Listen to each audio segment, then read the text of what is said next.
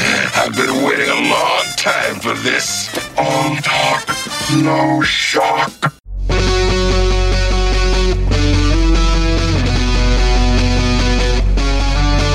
And now, from the Emerald City of Seattle, it's the Mike Seibert Radio Podcast. Your home for pop culture, Transformers, independent artists, interviews, Transformers, and stuff and things. Also sometimes Transformers. And now, here he is. They call him Mr. Fahrenheit, Mike Seibert. Thank you, and welcome back to Mike Seibert Radio. I am your host. If you'd like to get a hold of me, I am at Mike Seibert Radio. Like us on Facebook, follow us on Instagram and Twitter. Call the Mike Seibert Radio voicemail hotline 231-224-MIKE. That's 231-224-6453. And write it to the mailbag, MikeSeibertRadio@gmail.com. And as always, that spelling is SEIBERT, just like it sounds. And this week, it's good to be the king. Special guest co-host Killing Spree returns, and we're discussing Godzilla, King of the Monsters. But is Godzilla king of the box office, or is this just another monster-mashed flop? And what does Killing Spree think about the labels we're so quick to throw around? Oh man, expect some fireworks. Plus, the behavior of some so-called fans has our skin crawling. All of that and more on this all-new episode of Mike Seibert Radio. Don't call it a Mothra. Don't call it a Ghidorah. Don't call it a Rodan. Don't call it a You got a catchy name for this one? My Godzilla. Don't call it a comeback. I've been here for years. Our planet will perish Bam! unless we set Godzilla free. Listen to the bass go boom. So this plan is what you would call a long shot. Well, let's get started. Competition paying the price.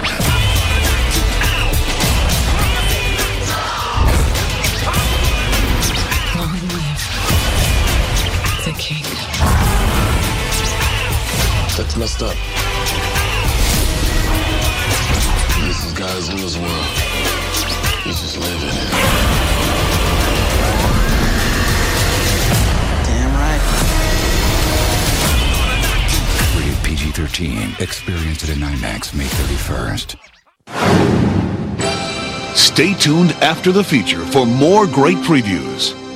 And now, our feature presentation. Welcome back to Mike Seibert Radio. I am your host, and we are talking Godzilla, King of the Monsters, and I figured to have a conversation of this scale and magnitude, thought I would reconnect with the monster expert himself. Killing Spree is here in the studio with me. How you doing? Doing all right, and that's right. The one who shall not be named is here. Yeah, exactly. I thought that was funny as hell. Your Comics Gate episode. It's like you didn't name drop me, but all the other times you've ever mentioned me on your show, you didn't hesitate to name drop me. Know, so right? I just could not stop laughing at you. Thank you. I appreciate you found humor in my discomfort, because like that whole thing was the thing. Like I did not know how I wanted to approach it. And yeah, you've given me new material. I love it. That's great. Well, because like, and you know, you and I talked about this on Twitter pretty extensively, is that, you know, I think maybe the thing that I didn't necessarily make clear is that I think what I was kind of upset about, and the only reason why I wanted to take to the airwaves, is because I was surprised. Right. I was like, whoa. Whereas I don't believe that any of those contrarian opinions have any influence on anybody's friendships or anything like that. And go ahead. When I was making that comment, you were talking about you were possibly losing friends over it. Oh, yeah. That's what I was making reference to. You know, and actually, you know, this is kind of like, side tangent a little bit, but one thing that I, even doing a second episode about it, I did neglect to mention this. I think in my mind, what I was referring to when I was thinking of losing friends is that I think that like some of my other acquaintances, folks that follow me on social media that are even far more extreme on the left, thinking like, oh, well, yeah, he's not hardliner enough. It's like, just, disavow and all that. Whereas that wasn't necessarily my approach. My approach was like, well, I don't necessarily agree with a lot of this, and I'm kind of surprised. And and you see a lot of this with outrage culture is like, if you're not radical enough in your you're an alt-right neo-Nazi. Exactly. And I think that was another one of the points that, I think I kind of sort of made. It's interesting to kind of keep coherent thoughts when you're recording in the middle of the night. And I listened back, as I'm editing, I'm like, well, I think I kind of tried to say what I was trying to say, but yeah, no, it was an interesting experience because I tend to not really kind of get into provocative material. It's just not. Yeah, you leave that to me and Dave pretty much. Exactly. Yeah, and not to put too fine a point on it, but you're absolutely right. It's like, and you guys can make those provocative statements. Yeah, it's not our show. And I can sit here and snicker and I'll be like, and oftentimes agreeing with where you guys are coming from, but I think sometimes I'm afraid to take that firmer stance. So anyway, that's kind of where that's at. You run the risk of cutting half your audience. Yeah, exactly, and that's there's a fine line, and it's kind of murky.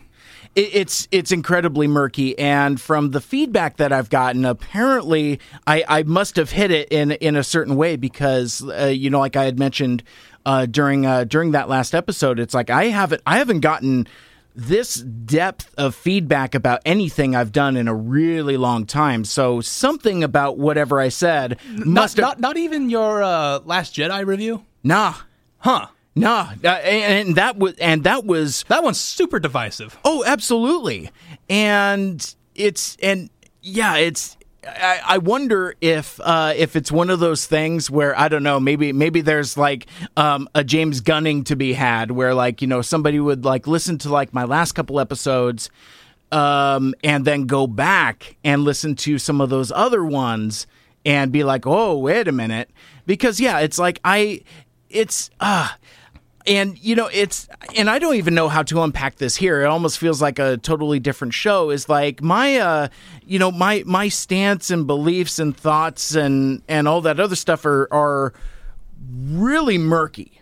Whereas, and I think that comes across in some of the material that I do because I don't necessarily take that, firmly left stand, or I don't take a firmly right stand. I mean, I think like the closest that I've come is when my buddy Aaron called me out for being libertarian at times. And that's probably more apt than I would like to be comfortable with at times. But yeah, no, I don't really wear my politics on my sleeve because my politics, like my views on a lot of other things, are just kind of like all over the road. So yeah, it's kind of interesting because that kind of goes against what the fabric of being kind of like a talk show host type of personality to begin with is like, we're taught that, stand for something and then be resolute in that viewpoint and don't waver. Whereas that's all I do is waver. I'm very wishy-washy, and I kind of like go all over the place, and it's really kind of contingent on the material. You sound like Boogie. Like what? Like Boogie. What's that? Oh, you don't YouTube. Never mind. No. Well, and that's a whole nother thing too, because there is a whole swath of like personalities that I just have zero awareness of, and you would probably like Boogie. Yeah. Okay.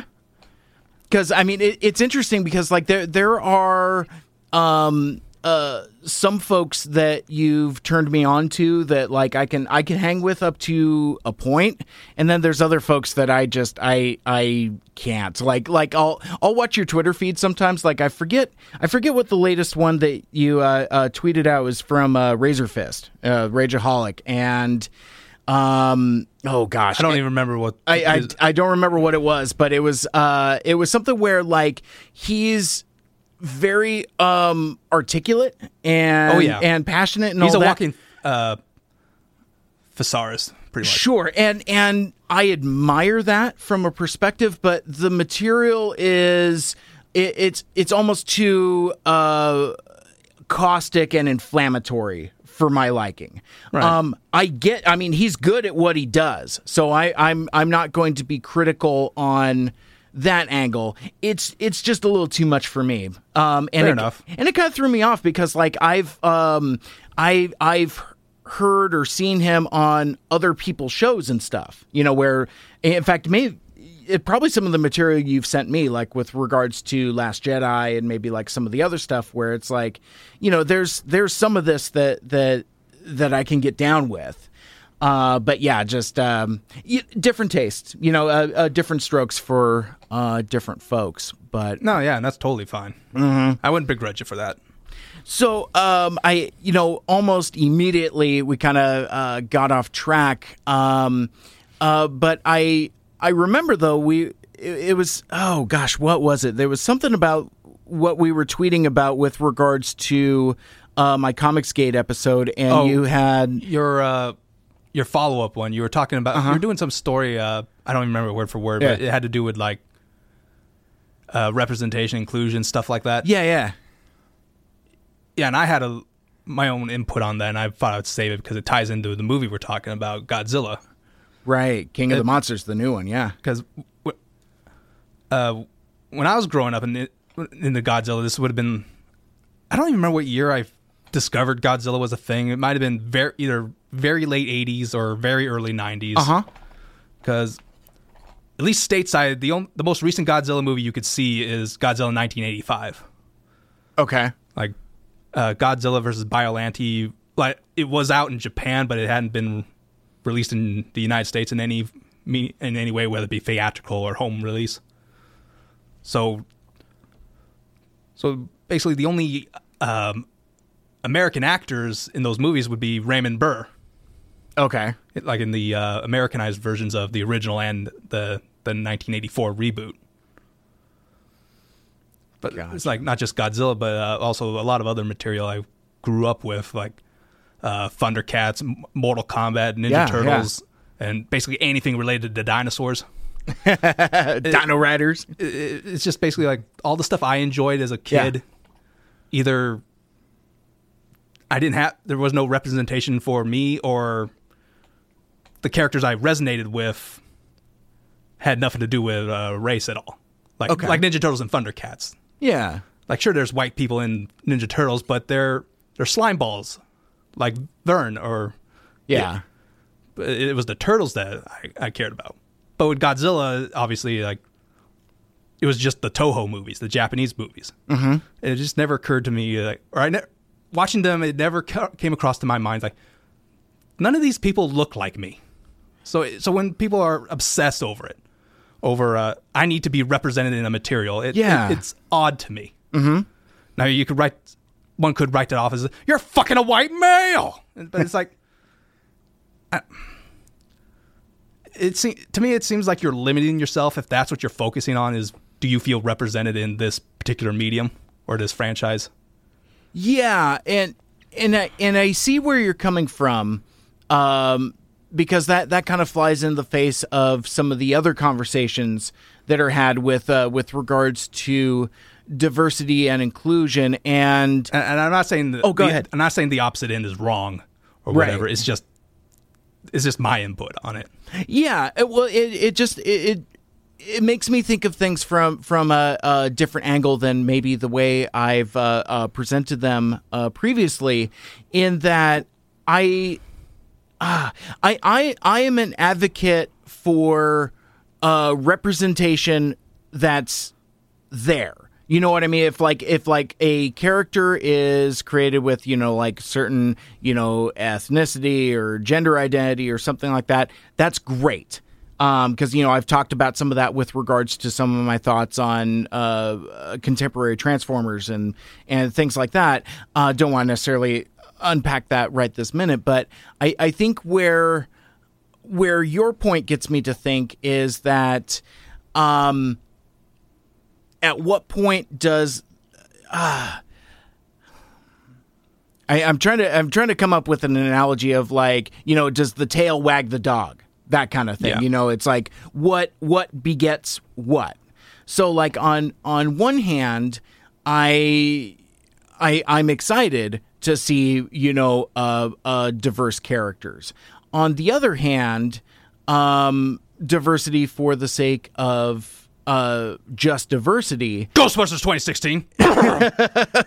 So, anyway, but I take your point with regards to Godzilla is that it's creatures, it's monsters, and I think in kind of like in contemporary fiction, maybe we've gotten away from that.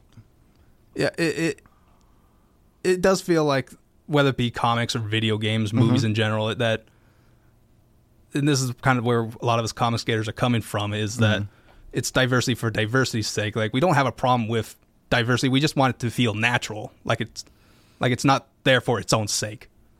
Yeah, like I'm more into movies, so I'm going to use a movie example. Sure. Predator 1 and 2. Okay, very diverse cast. Mm-hmm. And in both movies, it didn't feel like it was ham-fisted. Like they were there because of like Predator 2 being set in L.A. Yeah, it makes perfect sense to have a multiracial cast. Absolutely. Whereas, say, if it was set in feudal Japan, it wouldn't make sense to have a Native American in there. Right. Okay. But I could see that. Sure. But it's whatever. Gotcha. So, you know what? I guess that's as good a point, because like you had I lost my train of thought as I was looking for something here. Gotta learn to multitask. Yeah, no kidding. Or have my prep done beforehand. What I was looking for is the tweet that you had put out shortly after you had seen Godzilla King of the Monsters. Oh, I can tell you what it was right now, without even looooking. Oh, and just in time for me to find it. Go ahead. It was everything that I wanted as a Godzilla fan, and I tweeted at you directly. Right. It's better than In-Game and John Wick 3, and I stand by that statement. And it's all caps too. You're and lots of exclamation points. This was fresh after I saw it the first time, because I did go back and see it again to have it fresh in my mind. Mm-hmm. But yeah, that movie definitely got me excited. I've only seen 4 movies this year, admittedly. Okay. But of the 4, it's my favorite this year. Wow. So you're, and one of the things that we'll kind of unpack as we go is that, I like Godzilla, as a concept, and I like monster movies. But I'm not the dyed-in-the-wool fan. So like there's there's stuff that just sails over my head, and a lot of stuff that might not necessarily resonate. And for me, I like the movie. It's fine. But it was kind of weird, because like I had seen that tweet that you had sent me, I don't know, probably like a good week before my schedule cleared up to be able to make it out to the theater to see it. And I think maybe that kind of colored my expectations a little bit, because as I'm sitting there watching the movie, I kept waiting for the movie to start.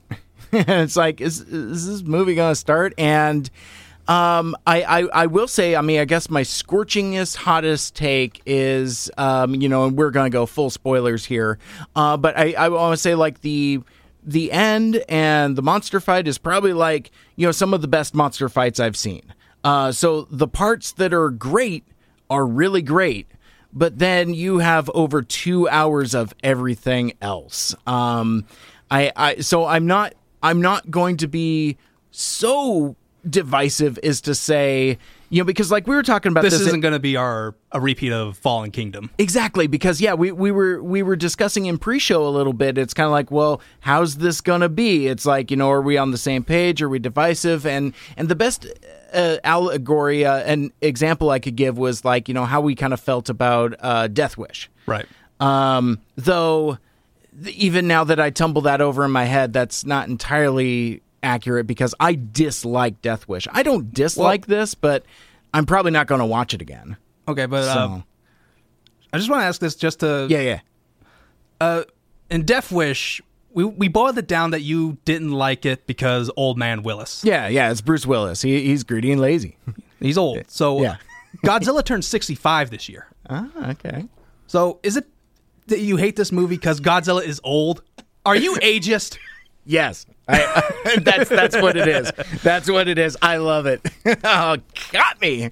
You gotta have a drop in there where it's like, got him. It's like on tape.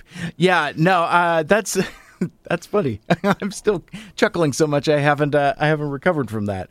But one of the other things that we were discussing as well is, okay, so this is the third film technically in kind of like the I think they're called the Monsterverse. Yeah, you gotta get a better name. That's not good.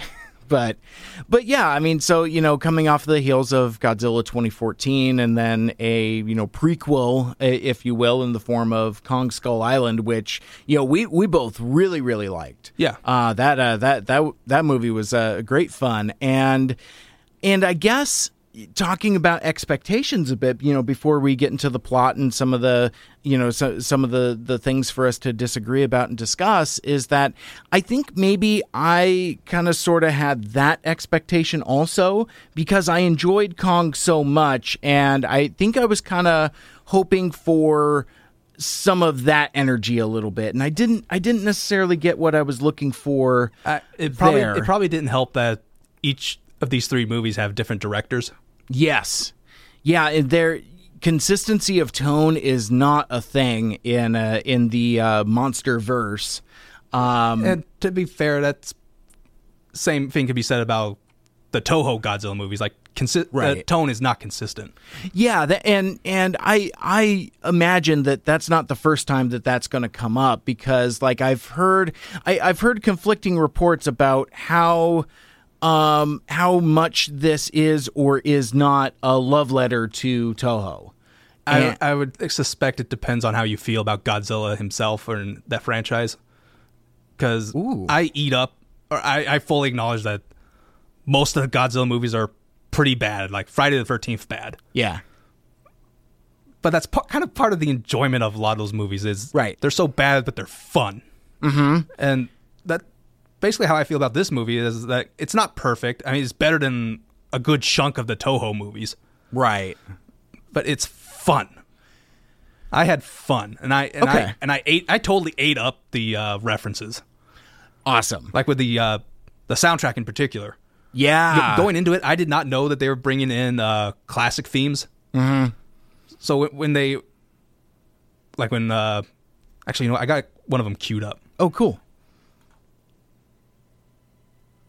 This is when Godzilla gets nuked. Okay. So, where is it?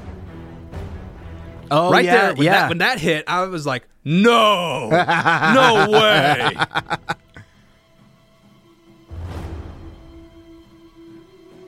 And it's like, no, they're not. Yeah.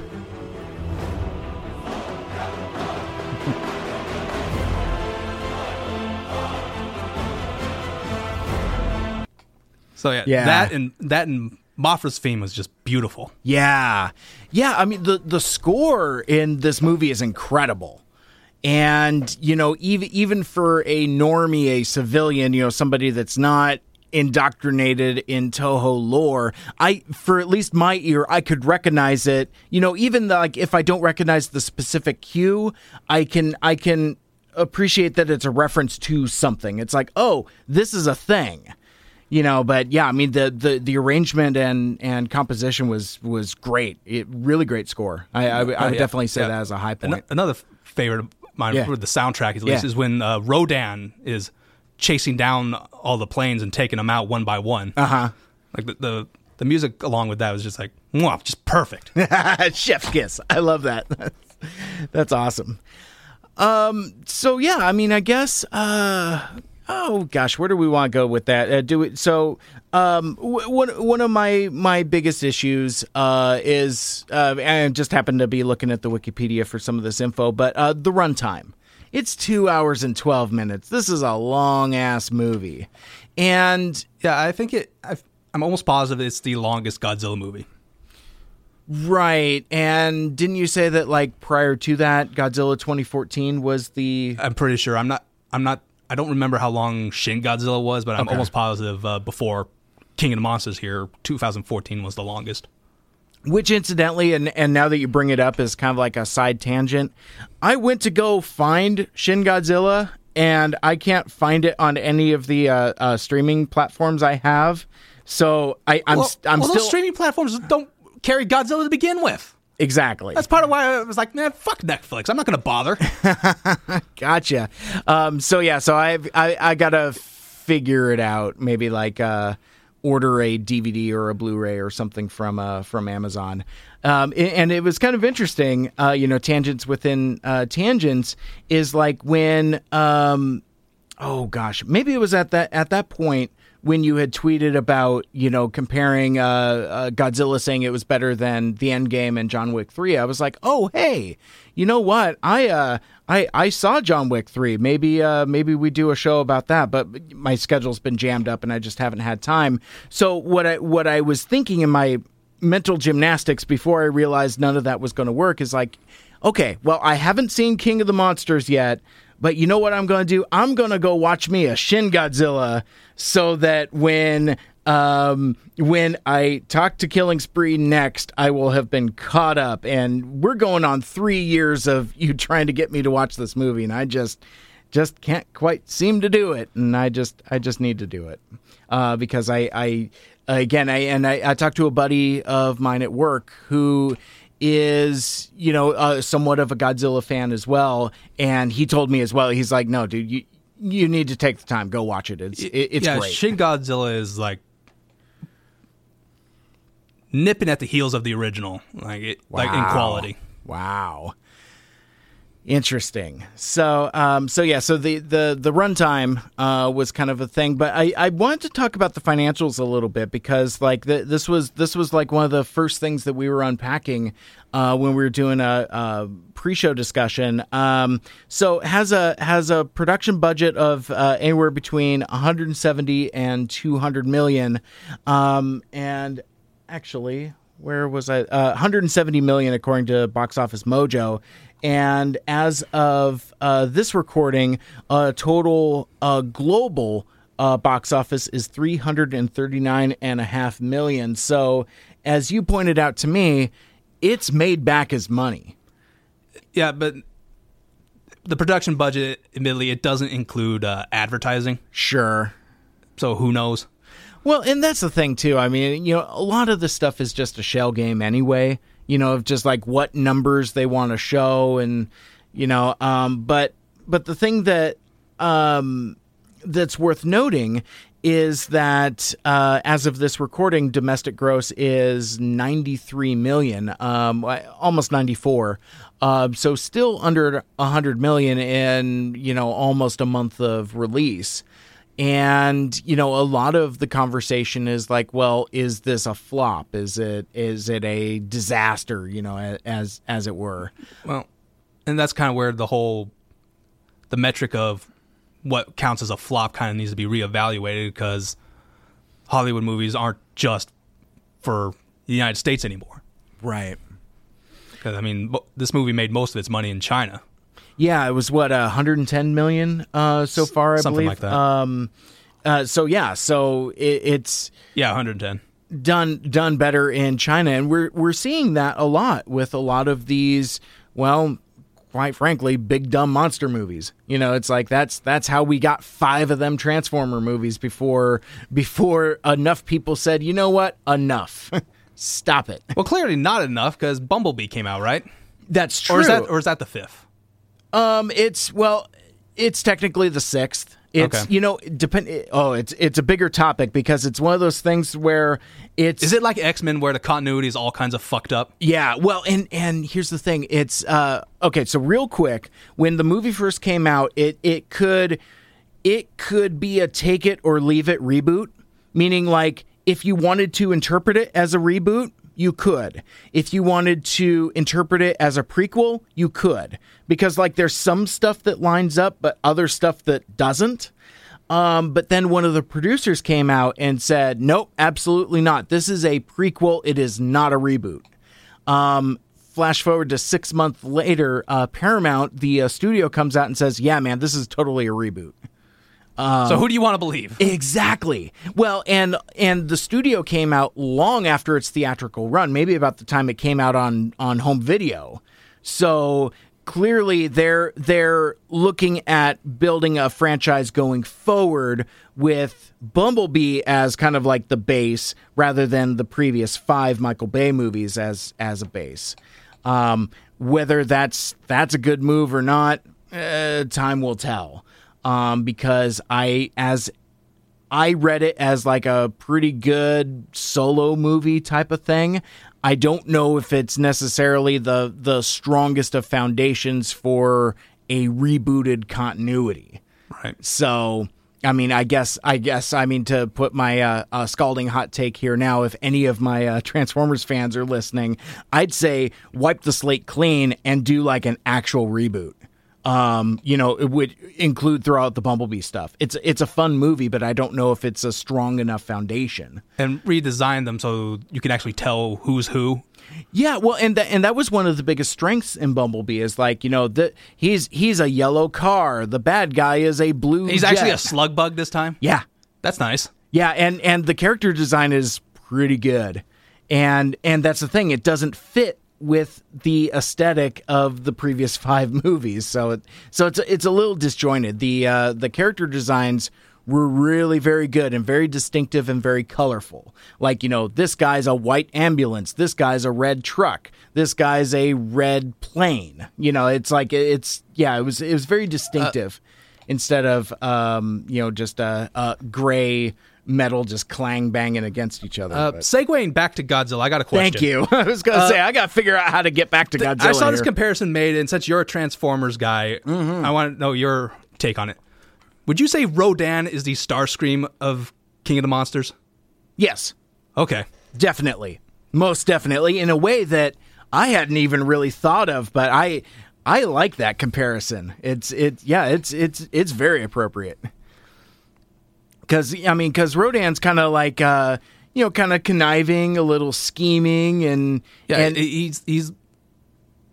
I guess we're going into the story. He's acknowledged Ghidorah as the Alpha. Yeah. So he's fighting alongside Ghidorah. Uh-huh. And at the end of the movie, after Godzilla kills him, or Ghidorah, yeah, and all the other monsters are surrounding Godzilla, Rodan's kind of looking up at him, and Godzilla just kind of has this pissed off look at him. Yeah. And Rodan just kind of like, oh shit, and bows. I did kind of like that. That was a pretty cool sequence. But yeah, no, that's what it is. So yeah, Rodan, like Starscream, is an opportunist for sure.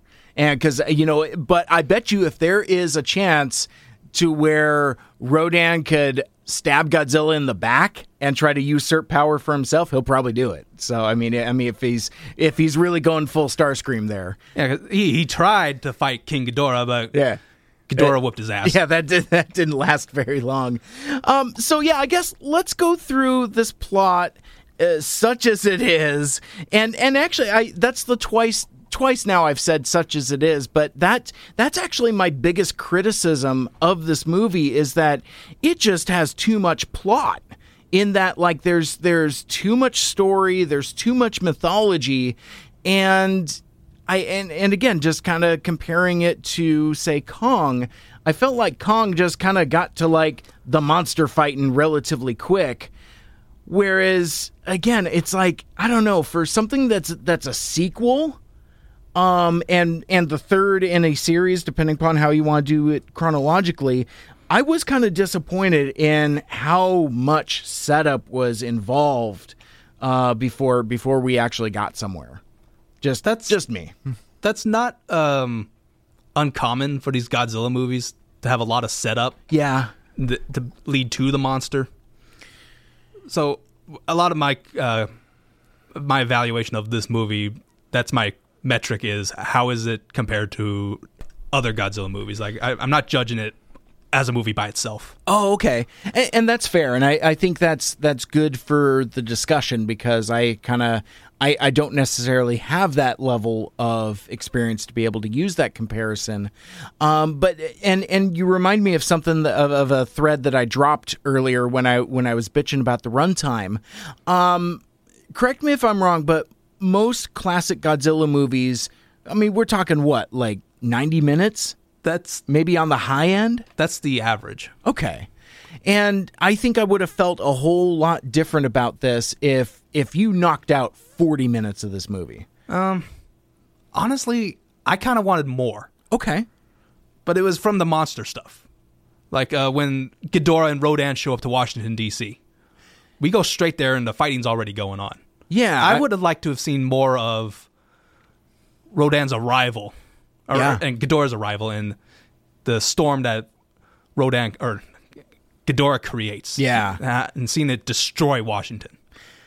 I agree with you. And it's give me more of that and less of these lame human characters that I do not care about. I won't say they're great, but I found them serviceable. Yeah. But in that they're moving the plot along to get us to the next monster fight. Or the next monster set piece. And that's a lot of old Toho movies is we're moving things along. Or we're there to move things along. Like one of the criticisms I've seen is the eco-terrorists. Like they had a really weak motivation. Yeah. I can think of a lot worse that came out of Toho. Okay. There's like a Godzilla versus the Sea Monster. There was a terrorist organization and no motivation at all. Like, why are they doing what they do?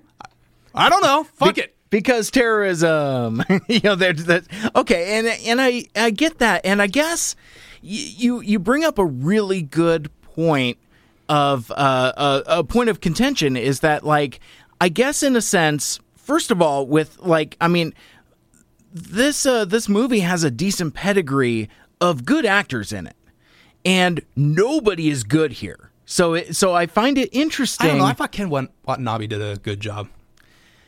Or in this movie, at least. He does a good job of being Ken Watanabe.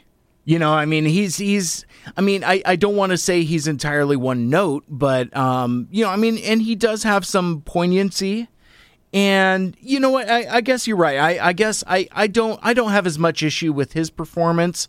And maybe this is just a general issue. I sometimes struggle with his accent. I think sometimes it's a bit thick for my ear. But again, I mean, like, you know, he does definitely have some poignancy, but what I was going to say is that this movie accomplishes something in that it takes character actors that I typically like and gives them material to where, like, again, nobody finds a way to elevate the material, and it was kind of frustrating. But the thing I wanted to ask you on that tip is, I guess if it was something where the bad acting is kind of like an homage to classic Godzilla movies, I think I would have gone with it. So, like with the eco-terrorists, if they had I don't know, even thinner motivation, and to where you as the audience know that it's like everything is just paper thin here, and the human characters are just supposed to get like Rampage. Exactly, and that's a brilliant example of that, because I was far more accepting of that, because I think somewhere along the way the movie told me that that's what this movie is. Whereas I feel like with Godzilla King of the Monsters, it's kind of trying to have it both ways. It's trying to, like, capital S, say something a lot. I didn't catch the say something stuff. To me, it was if they were trying to say something, I don't think they would have had the environment stuff tied to the terrorist, the bad guys thing, or whatever. But yeah, I mean, and for me, it made it very unclear. Like there were often times where I couldn't understand characters' motivations. I couldn't understand the decisions they were making, but it was unlike, say, Rampage, where I couldn't turn that part of my reasoning, movie-going brain to the off position. It's like it stayed on because I felt like just that like it was trying to be earnest and serious. Whereas, like Rampage or The Meg or something like that, where it's like, we're doing creature feature, having fun. One of the things that I had said was like, that I was thinking that the movie's going to be dumb but fun. I don't know if I had as much fun with this because of the squirrely plot story stuff. But well, I would just say it's a difference of expectations or experience with Godzilla, because I got the whole dumb but fun experience out of it. Okay. Because for me personally, this movie felt like an homage to the Showa era, particularly I should probably explain because you don't know what that is. I have, yeah. Well, the Godzilla movies, or the Toho ones, they're split up into eras. Okay. And the first two are reference to the Japanese emperors at the time. You had the Showa era, that was 1954 to 75. And then you had the Heisei era, that was 84 to 95, I believe. Wow. Then you had the Millennium era, that was 99, I think that's when Godzilla 2000 came out in Japan, to 2004. And we're in the, they refer to the current era, and that's only Shin Godzilla and the anime that came out. Wow. But yeah, so this movie felt like a love letter to the later era of the Showa series, like 60s and 70s, where it's just, we're having fun watching monsters fight and break shit. Yeah, see, and I can see that, and I guess, again, and maybe I'm already beating the dead horse way too early in the discussion, but yeah, I guess I just needed more of that. And I think the example you brought up of, yeah, I would have loved to have seen the fall of Washington, D.C. more than like coming in later. It's like, oh, it's already the post-apocalypse. I bet you that sequence was really cool that we didn't get to see. I don't know. It's yeah. Well, the 2014 kind of set that standard for this series, so it is what it is to me. Yeah. Okay. That's fair. So, So where do we want to go from here? Do we want to start at the, because I know we've been all over the road so far, but do we even feel the need to kind of go blow by blow from like the beginning of the story to? I guess not necessarily. I don't know. Your show. How do you want to do it? We're figuring this shit out as we go. God damn it. I love it. That's the way we do it. So I guess, I don't know. I feel like I've said a lot of the stuff that I kind of wanted to say already without kind of needing the plot right. To do it, because like, I mean, again, I didn't really buy any of the performances from the human characters. I thought Kyle Chandler is especially bad in this, and you know, his performance is like one of the greatest TV dads ever on Friday Night Lights as Coach Taylor. Yeah, it's just like I don't understand what this dude's motivation is. It's like, oh, we need to kill the Godzilla. Oh, now we need to save the Godzilla, and it's just like. It's like pick a lane, dude. And well, you kind of saw the writing on the wall. It's like you can't defeat Ghidorah without Godzilla, so it's right. like we have to save him. Yeah, and again, I just feel like everybody makes terrible decisions. Well, if everybody made good decisions, then you wouldn't have the disaster. well, and that's true. And then on that side, and this is where it just becomes a downward spiral of circular discussion. I was just going to say, then just give me the disaster. And I just so one thing in particular, one example I wanted to call out before we move on to other stuff is so remember when Vera Farmiga's her Thanos character shows up, and she's like, because I want to bring balance, and does like this like Skype call, PowerPoint conference call meeting thing. Yeah. The thing that really just this almost made me tumble out of my seat. I got so frustrated, irritated, whatever.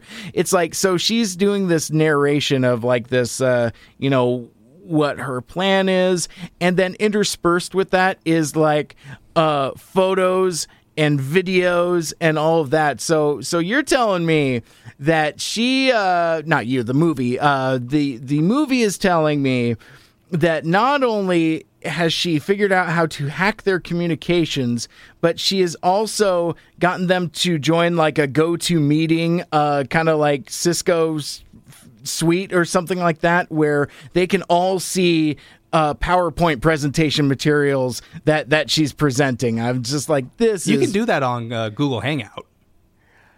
Exactly. Yeah. No. And you're right. She works for Monarch, so I wouldn't expect her to not know how to use their communication system. Yeah, I don't know. I guess I just need somebody to click an icon that says enter Hangouts or something, because the way it's presented is that she like hacks right in, and it's not necessarily, hang on a sec, let me drag this over. It wasn't a hack. It was so dumb. It wasn't a hack. It was they received a call from her. Like, she was calling them.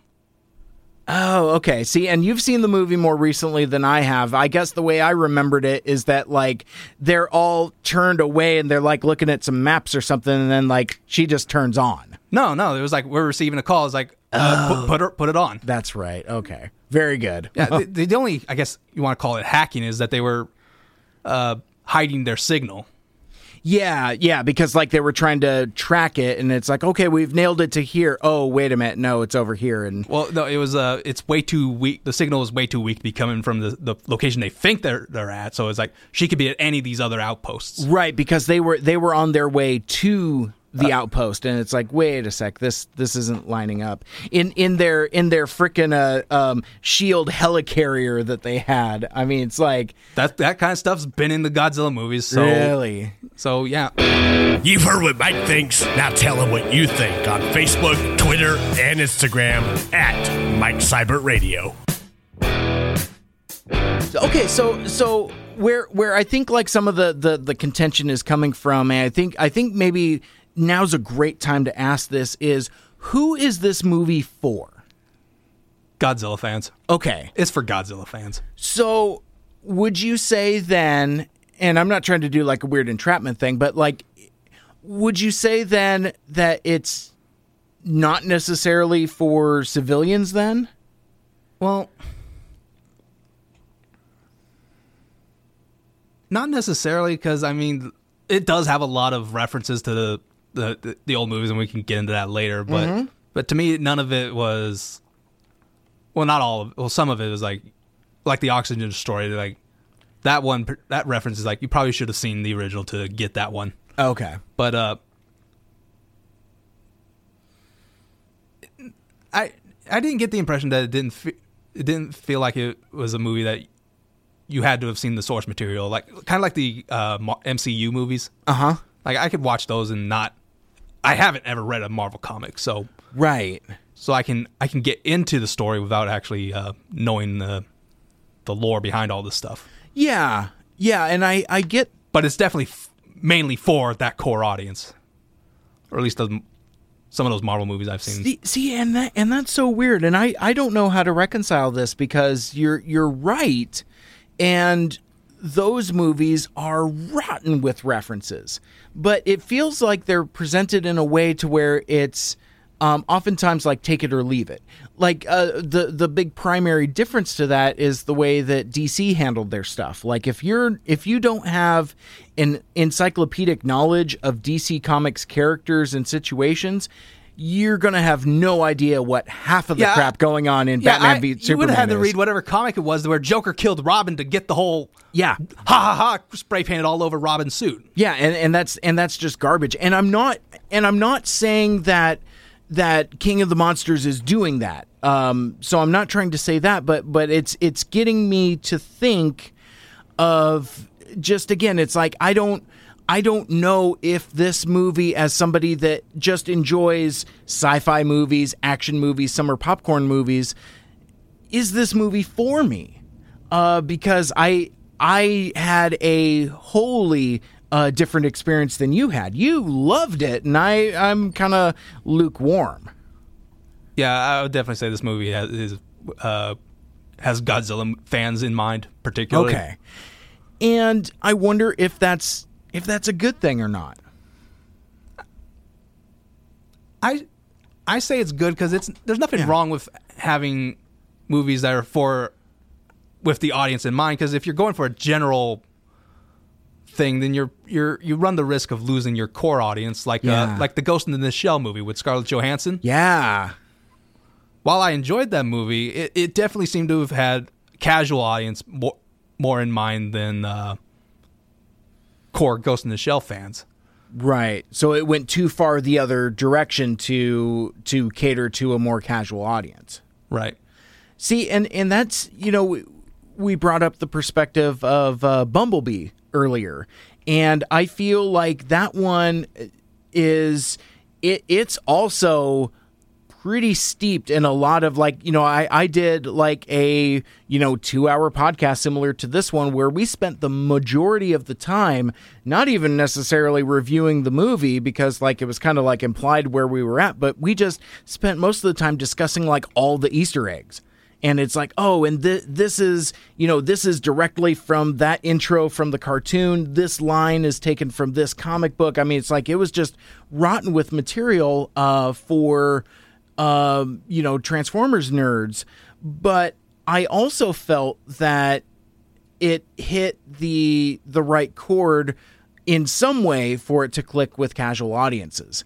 And I don't know if I can get to the bottom of figuring out why that didn't necessarily happen here with Godzilla King of the Monsters, because I would also say that Kong kind of did that. I mean, it's I don't have it in front of me, but I remember that being pretty successful and pretty surprising, and a lot of people like that movie. Whereas I don't know if I'm hearing that same clamoring for Godzilla King of the Monsters, unfortunately. I don't know. Based on a lot of user reviews, it's done well. Yeah. All right. It's definitely got its fan base because what was it? Not that it's a trustworthy site because it killed all its credibility after the Captain Shoehorn fiasco, but on Rotten Tomatoes, it's got an audience score of 84%. Interesting. And I was looking on IMDb earlier, and it's at 6.6, and I think that's all user ratings. And yeah, that's interesting. So I guess the takeaway here is that the people that like it. And yeah, it's definitely one of those movies. You really there's not necessarily a middle ground. Right. Yeah, and that kind of brings up a broader question for going forward, because I mean, again, we kind of talked about maybe the perception of financial success or not, but this movie has a sequel that's already done. Yeah, Godzilla vs. Kong. It's definitely done with principal photography. I'm not sure how far into the post-production they are. Yeah, it's slated for next year. Right. So I mean, this movie is going to happen whether the market demanded it or not, and that's also kind of a weird thing. It's one of the other things we were kind of discussing in pre-show a bit is that it almost feels to me like how the DCEU started. It's where we're going to have a couple movies in the pipeline, and we may have a turd on our hands. Do we need to do course correction? And I don't know. I'm a strange advocate for let the movie just be the movie.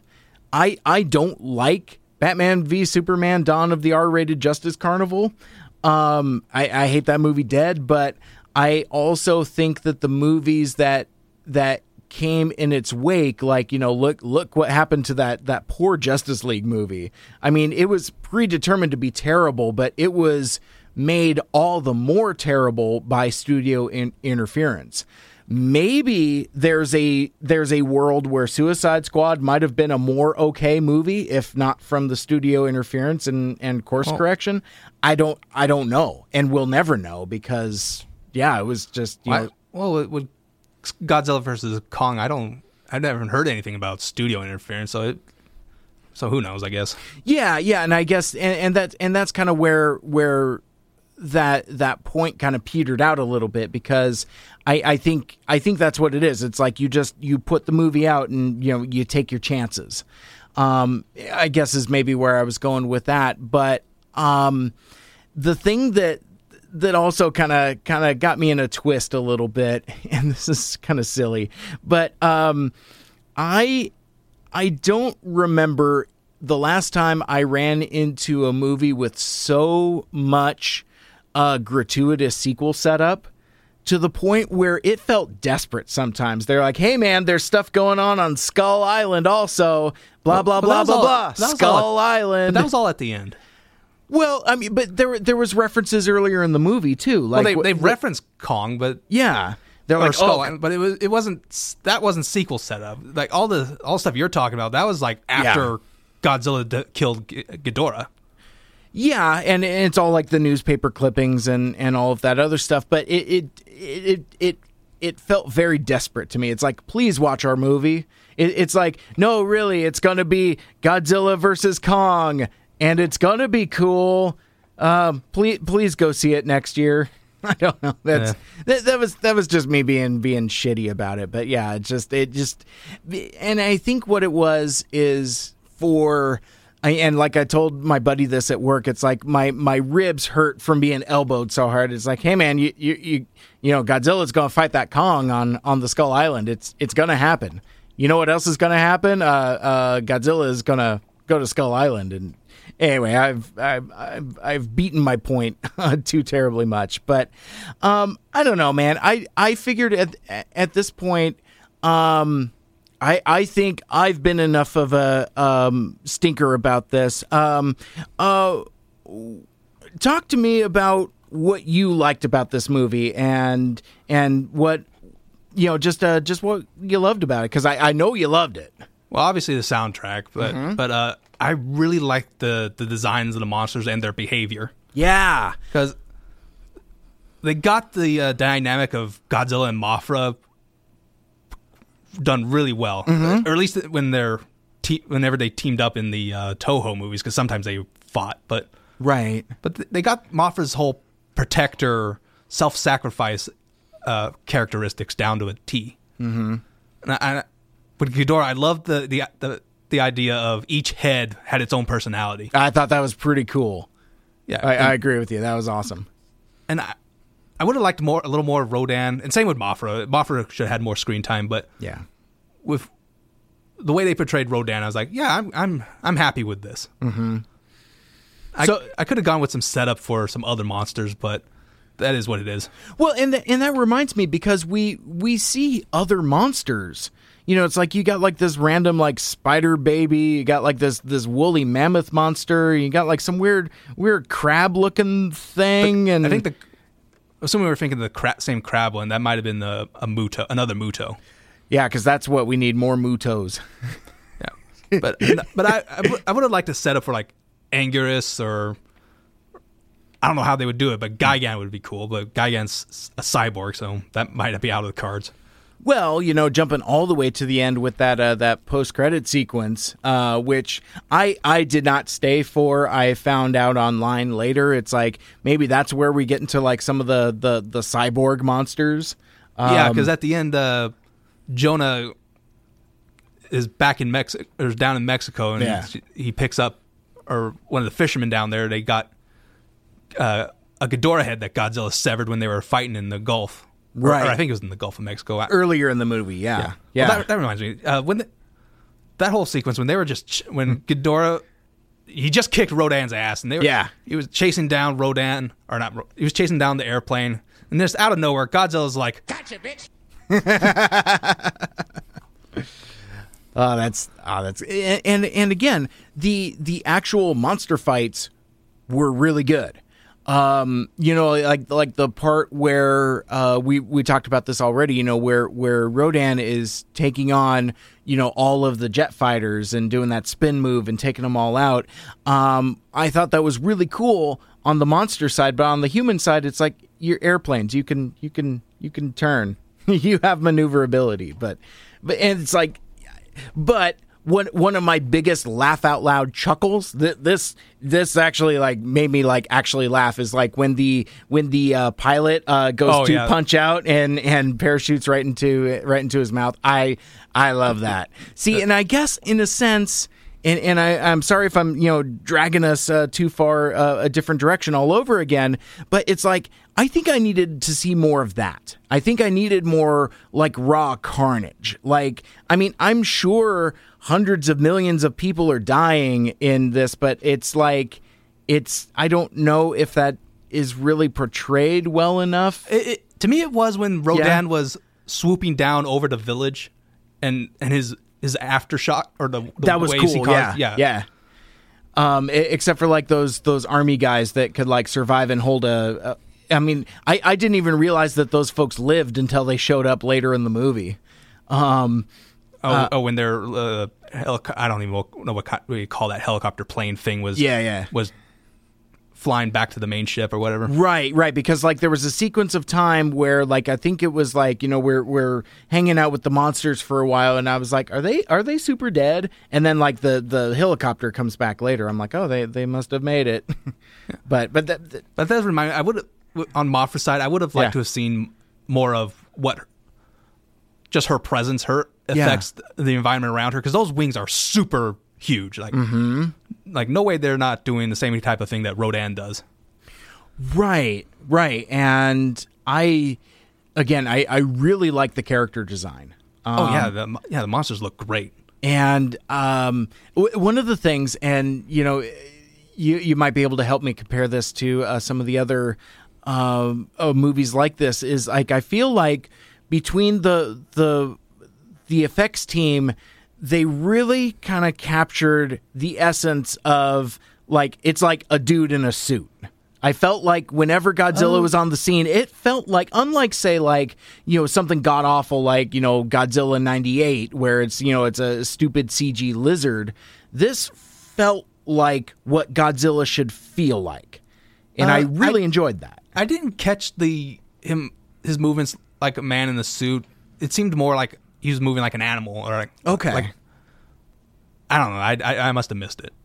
Yeah, and maybe I was just looking for it too, because like maybe I was too busy chuckling at like some of like the very Toho-esque extreme zooms on like the monsters' faces and stuff. I loved all that. Oh yeah. See, even if I don't know the exact reference, I could at least pinpoint that it's like a reference. I'll be like, I think I remember that from some random Godzilla movie I saw on a Saturday morning when I was a kid. But speaking of references, when they named dropped the Oxygen Destroyer, I let out an audible gasp.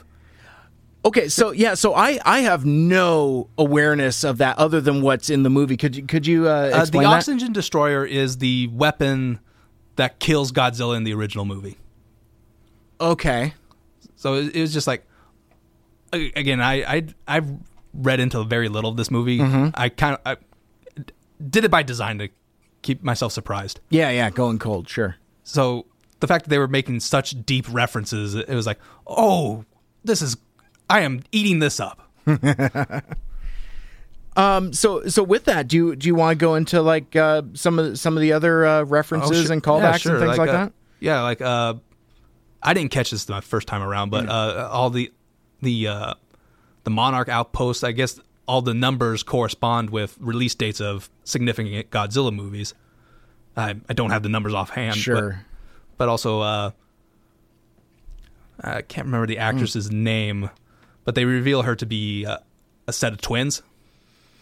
Oh, right. Okay. Dr. Chen.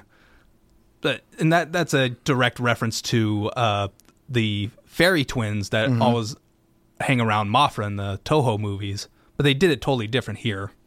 Yeah, and that kind of reminds me of something. It's something I mentioned earlier. It's like if they're going to do it, then like lean hard into it. And I guess like again, I've seen a Mothra movie or two, to where it's like I know there's generally twins that hang out, and I was like, is this scientist lady supposed to be one of the twins? And if not, where's the other one? It kind of felt like we're kind of doing it, but not really.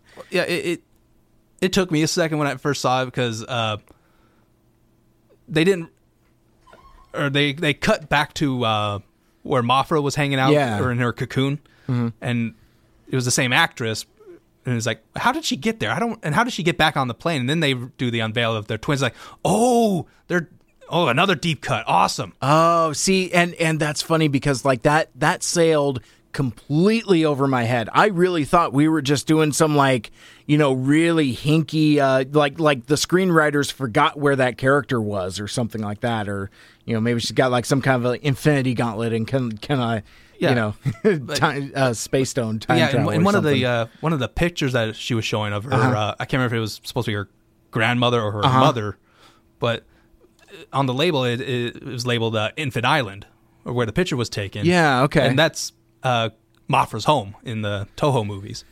Yeah, and I like that in that photo, it has kind of like the same kind of like color palette and kind of like I don't know how else to explain it, but it looked like it would fit. Like it was taken back then. Yeah, like it would fit like in a Mothra movie or something like that. It kind of had, again, it wasn't enough for me to like, oh, that's a thing, to be like, oh, that's kind of cool. But kind of happening around that same sequence, one thing that I didn't pick up on many Easter eggs, but one thing I did pick up on is when Joe Morton shows up, and I'm like, is that the same character from Kong?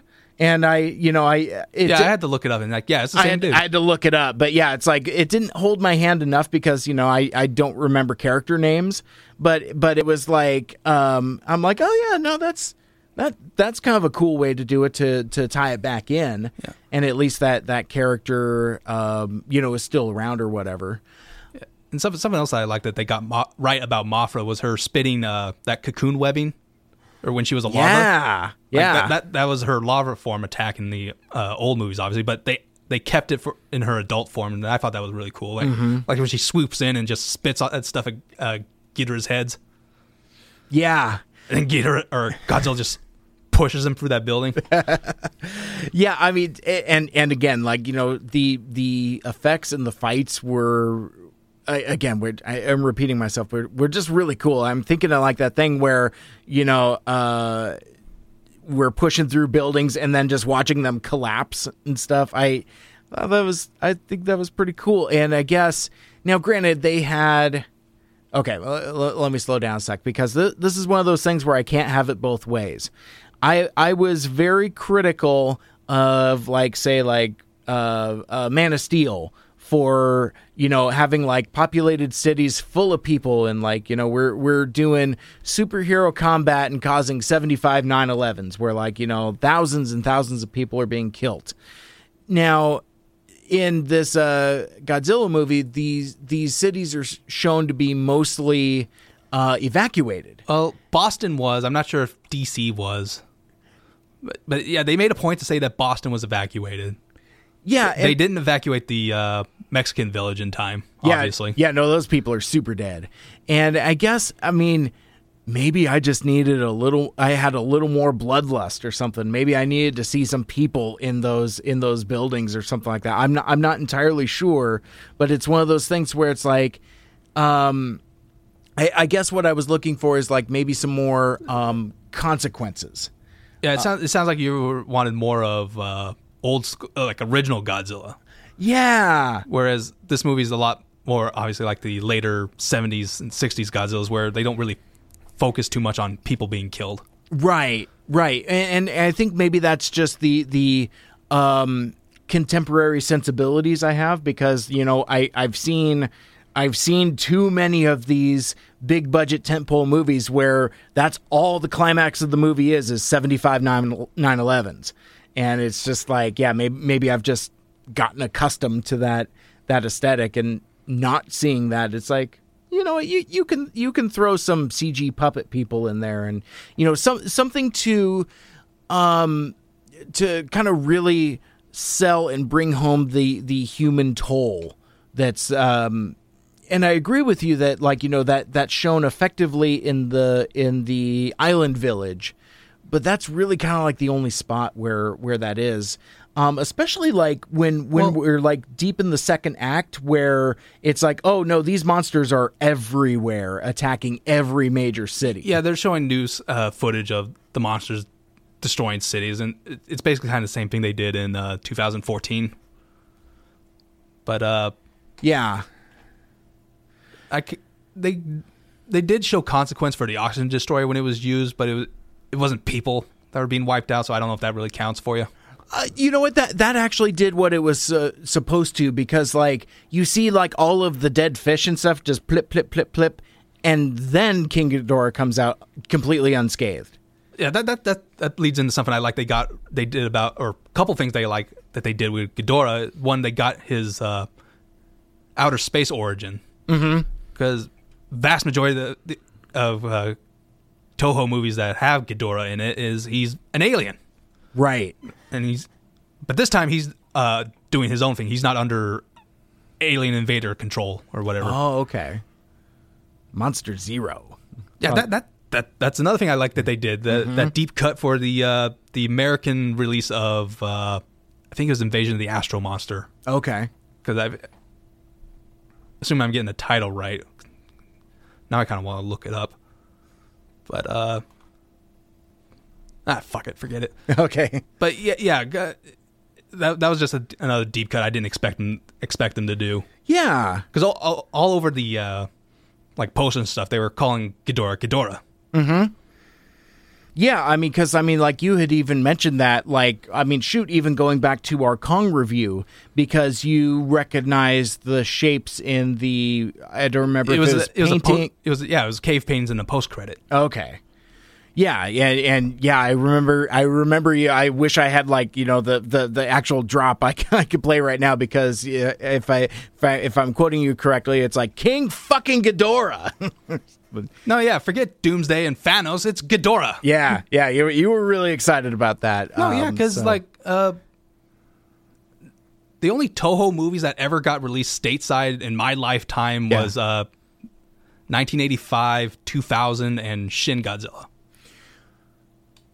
So okay, so take me back, because like there's a huge blind spot I'm missing. What is Godzilla 1985? I don't know if I even know what that is. 1985. It's the American version of the 1984 reboot, and they bring back Raymond Burr for it. Oh, okay, all right. Unfortunately, it hasn't gotten any releases past VHS because there's like copyright issues with the music. Oh, sure, okay. Okay. Which bums me out, because that was like, when I was a kid, of all the Godzilla movies, that probably got the most rental out of me. Sure. Because it's like as you were describing it, it's like, and you were referring to Raymond Burr, I was like, wait a minute, did they not release the black and white one with Perry Mason era Raymond Burr until 1985? I was very confused. I'm a knucklehead. Oh man, that's interesting. So at least, though, am I incorrect in thinking that now that we're at least getting decent American Godzilla movies, or well, we only have two. Well, I'm combining the 2014 King of the Monsters, obviously, but we've only had two attempts. Yeah. At American remakes rather than Americanized versions. Right. And the less we talk about 98, the better. Oh yeah, I think history is mostly forgotten about it, because it's, again, less said the better. But yeah, I mean, I just the things that I liked, I really liked. I mean, it's like, even if I didn't understand the references, because seeing like super powered Godzilla at the end of the movie, I mean, it's like that makes the hair on my arm stand up. That was pretty freaking cool. No, yeah, and I loved that was a reference, or straight out of Godzilla versus Destroyer. Okay, that was the last one out of the Heisei era. It's basically, it was the Godzilla Dies movie, but wow. But I don't know. I think we said this before air, but that the fact that they used the Oxygen Destroyer, that now sets up possibly bringing in Destroyer or a Destroyer-like monster in the next movie. And this might be just fan theory level stuff, but the whole idea of San Francisco and Vegas after the 2014 movie, they're overrun with plant life because the monster's radioactiveness leaves it just changes the like terraforms it kind of. Basically, like that could lead into Biollante being brought in because Biolante's a giant plant monster. Oh. Huh. Interesting. So those two could probably just be more maybe just being hopeful of what they bring in, because I have a hard time believing that Kong versus Godzilla is just going to be those two fighting. I greatly suspect they're going to bring in a third monster. Yeah, I mean, because you would almost have to, right? Because, if this follows traditional pattern and this goes to movies, comic books, any type of story where, you have a versus in the title, they're probably going to fight a good couple times, and then a larger threat will force them to put aside their differences. Batman v Superman. Exactly. Except hopefully done better. Well, now that I say that, I'm remembering a line towards the end of King of the Monsters where it's like one character's like, I'm glad he's on our side, referring to Godzilla, and then the other character's like, for how long? Right. So that it could just be straight up Godzilla versus Kong, and Kong being possibly the good guy.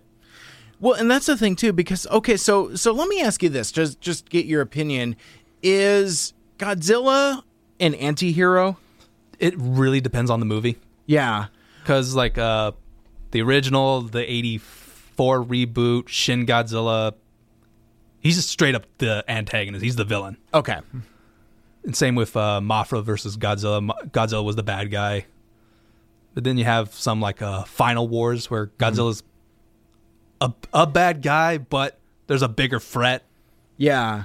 So it's not so much he's protecting the humans, he's protecting his territory. I gotcha. But then at some point it flips, right? I mean, you got a Godzilla versus Megalon where, Godzilla's straight up the protector. Exactly. But I guess for this movie or this particular series, he seems borderline anti-hero, right? Because it's not so much he's protecting us; he's just the balance of nature. Gotcha. Okay, and I could get down on that. That kind of works. I wanted to ask you about Mothra a bit because, I don't, as you said earlier, I don't think she was kind of given the proper due, but still portrayed, fairly well for the times that she was in there.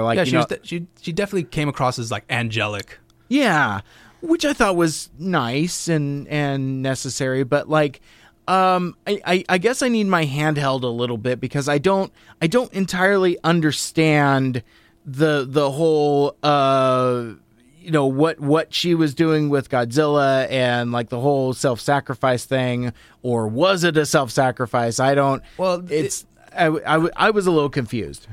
Well, I can't remember the term that they were. There's a term for it. It's where two totally separate species are kind of working together, or symbiosis, that kind of thing. There you go. Yeah. Okay. That's basically their relationship in this movie is. Oh. Because earlier in the movie, there was some reference to her being the queen of the monsters, right? Or am I making that up? No. Somebody called her the queen of the monsters. Okay. And there was a guy that was like, so are those two kind of F together, or as he points his fingers together? But yes. But no, it's just mutual benefit, pretty much. I gotcha. Because it is kind of interesting, and you see this a lot with anything. I've seen a lot of fan art, portraying Godzilla and Mothra, and so it's okay, I guess that's a thing. That's fine. You're not talking about that shipping nonsense, are you? A little bit. There's some of that also. That could be a whole nother thing that we can unpack. All I'll say is Raylos are the worst. That's all I'll say. You're not wrong. You know what? I'll stand there with you on that one. Because they could be pretty obnoxious on the Twitters, but yeah, no, I guess just from like the mechanics of like, so is it like she went to go fight King Ghidorah and just lost? Because it almost kind of looks like that. Well, yeah. Well, what it was, Ghidorah had Godzilla on the ropes, like he just kind of needed time to get back up. And Mothra, like, she was already wounded from Rodan, because Rodan's little fire wings set her wings on fire. Right. So she's basically like buying time for Godzilla to recover. And that obviously wasn't enough, and that led to our heroes grabbing the orca and activating it to distract Ghidorah. Okay, that makes a little more sense, because I thought that there was something to like the Mothra bits that were being sprinkled on unconscious Godzilla. Well, I can't remember what movie, but that happens before, and it's kind of like her essence. Yeah, rejuvenates. I can't remember if it's Godzilla or if it's some other monster. But yeah, that's kind of what it was referenced to. Okay. I think. See, and I guess you had mentioned earlier that part of my issue was kind of like with expectations, and that was one thing that I actually had hard spoiled for me. I was listening to a podcast, and yeah, they just throw that out there. It's like, oh yeah, well, Godzilla is the king of the monsters, and that makes Mothra queen of the monsters, and she totally sacrifices herself to like give him power or something like that. And I'm just like, whoa, fucking spoilers! It's like, and I'm glad they did that, because I was kind of concerned that Mothra would just be kind of in a similar role of Rodan, like she's just there to fight and fight to be an alpha and get killed at some point. Yeah. Now I wonder if for some of my again more progressive left-leaning friends and fans, so I wonder if if Mothra is a women in refrigerator situation there, where she's killed off only to propel the male's story forward. I say, she's a giant moth, so I doubt it. A smile and a wink and a nod. I just I don't even know where that came from, but you mentioned the Orca device. Is that like a thing from other lore? Because it. Not so much that device, but the idea of the monsters being controlled. Okay. That's not unheard of. Like, it happens in Destroy All Monsters, Final Wars. Mm-hmm. So, yeah, there's a precedent for it. Okay. Because I was just like, that's obviously a super MacGuffin. And it's like, I don't know. We spend a lot of the movie chasing the thing down, and then I don't know. It's just it's like, well, again, you gotta have some kind of device. It served its purpose. It did what it was supposed to do. Yeah, to move us along to the monsters. Yeah, it's literally a plot device. I'm fine with that. Sure, for these type of movies, I'll let it go. Yeah, and it's not the most egregious thing. And again, just to kind of, recap or wrap up or however you want to look at it, my issues with this movie are the runtime and the performances. Just about everything else, and again, the dialogue is so bad. And the people performing it make it that much worse. So it's like, like the stuff like Bradley Whitford's tech guy character, it's like, I can't tell if he's trying to be intentionally unfunny or I don't know. It's just I found that character to be especially obnoxious, and was kind of sad that he didn't get squished like that random doctor lady from that first movie just gets like randomly, and it's so much she gets eaten. Oh, is that what? See, it was like Rodan, one of the Ghidorah heads ate her. Oh, see, yeah, maybe it was just like dark cinematography and I missed it, because it's like, it was one of those things I was staring at the screen, I'm like, wait a minute, she dead? Because I think she dead. Nobody really seems all that concerned. Well, they show Ken in mourning, but Yeah, with like a printout that says deceased on it, just because. I mean, and that was probably for me because like I was the knucklehead audience guy. Was like, she dead? Oh, it says deceased. So yeah, she's super dead. Okay, very good. Well, I don't know. They show the shot of Ghidorah's. I don't want to say it was the middle head that got her, but okay, it had a big chunk of ice where she was in his mouth, and he just kind of throws his head up and swallows it. Oh. Wow, what movie was I watching? Because I think I missed all that. In fact, I thought she got stomped on or something. Wow. Hoo-wee. So there's that. What else? What else? Well, since we've had 3 in this series, how would you rank it? Oh gosh. I'll go from bottom to top. I would go 2014, King of the Monsters, and then Kong. I love Kong. That's a fun ass movie. Okay, mine switched around totally because okay. Admittedly, this is primarily because I like Godzilla as a character more than King Kong. Yeah. I would put Kong third, 14 second, and King of the Monsters first. Interesting. I haven't watched 2014 other than the once. It's like I've seen it once, and again I remember being very lukewarm on it. I'm like, this is.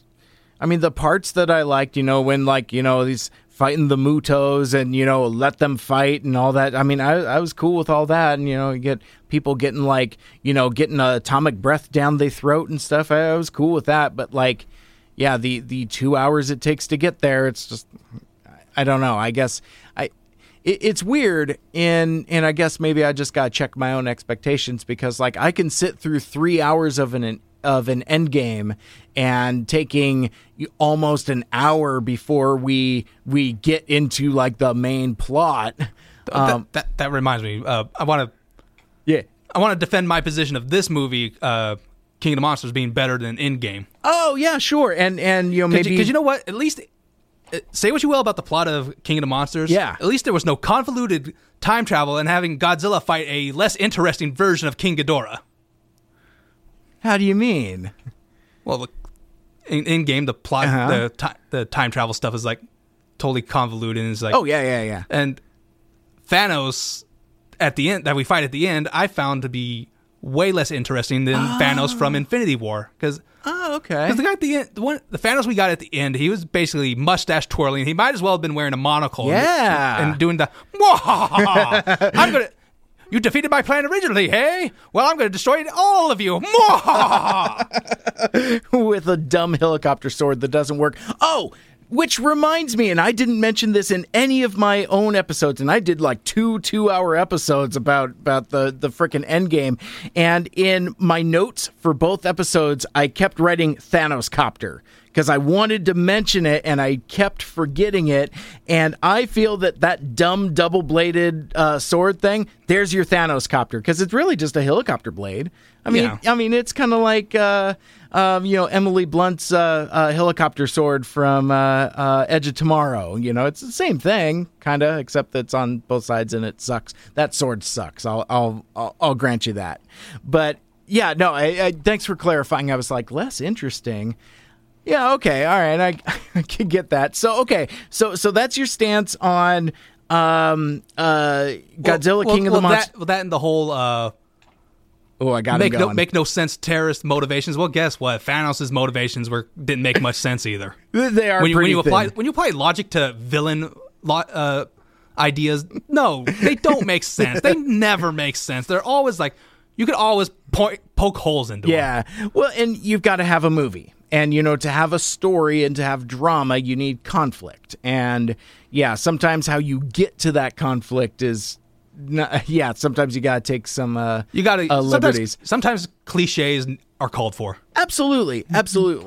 And okay, so you had made the point about why Godzilla King of the Monsters is better than the Endgame, right? So you also in that same I did say it was, I like this movie more than John Wick 3. So okay, so do you got a similar leg to stand on with that? Because I'm curious about this one too. Admittedly, this is just because I enjoyed Godzilla the series more than I've enjoyed the John Wick series. I really liked John Wick 3. It was pretty darn good, but it was kind of like I've seen this before. Whereas Godzilla, it felt more like, sure, it's got, admittedly, it's a lot of stuff lifted from Toho. Yeah. However, it was presented in a way that it felt new or newish.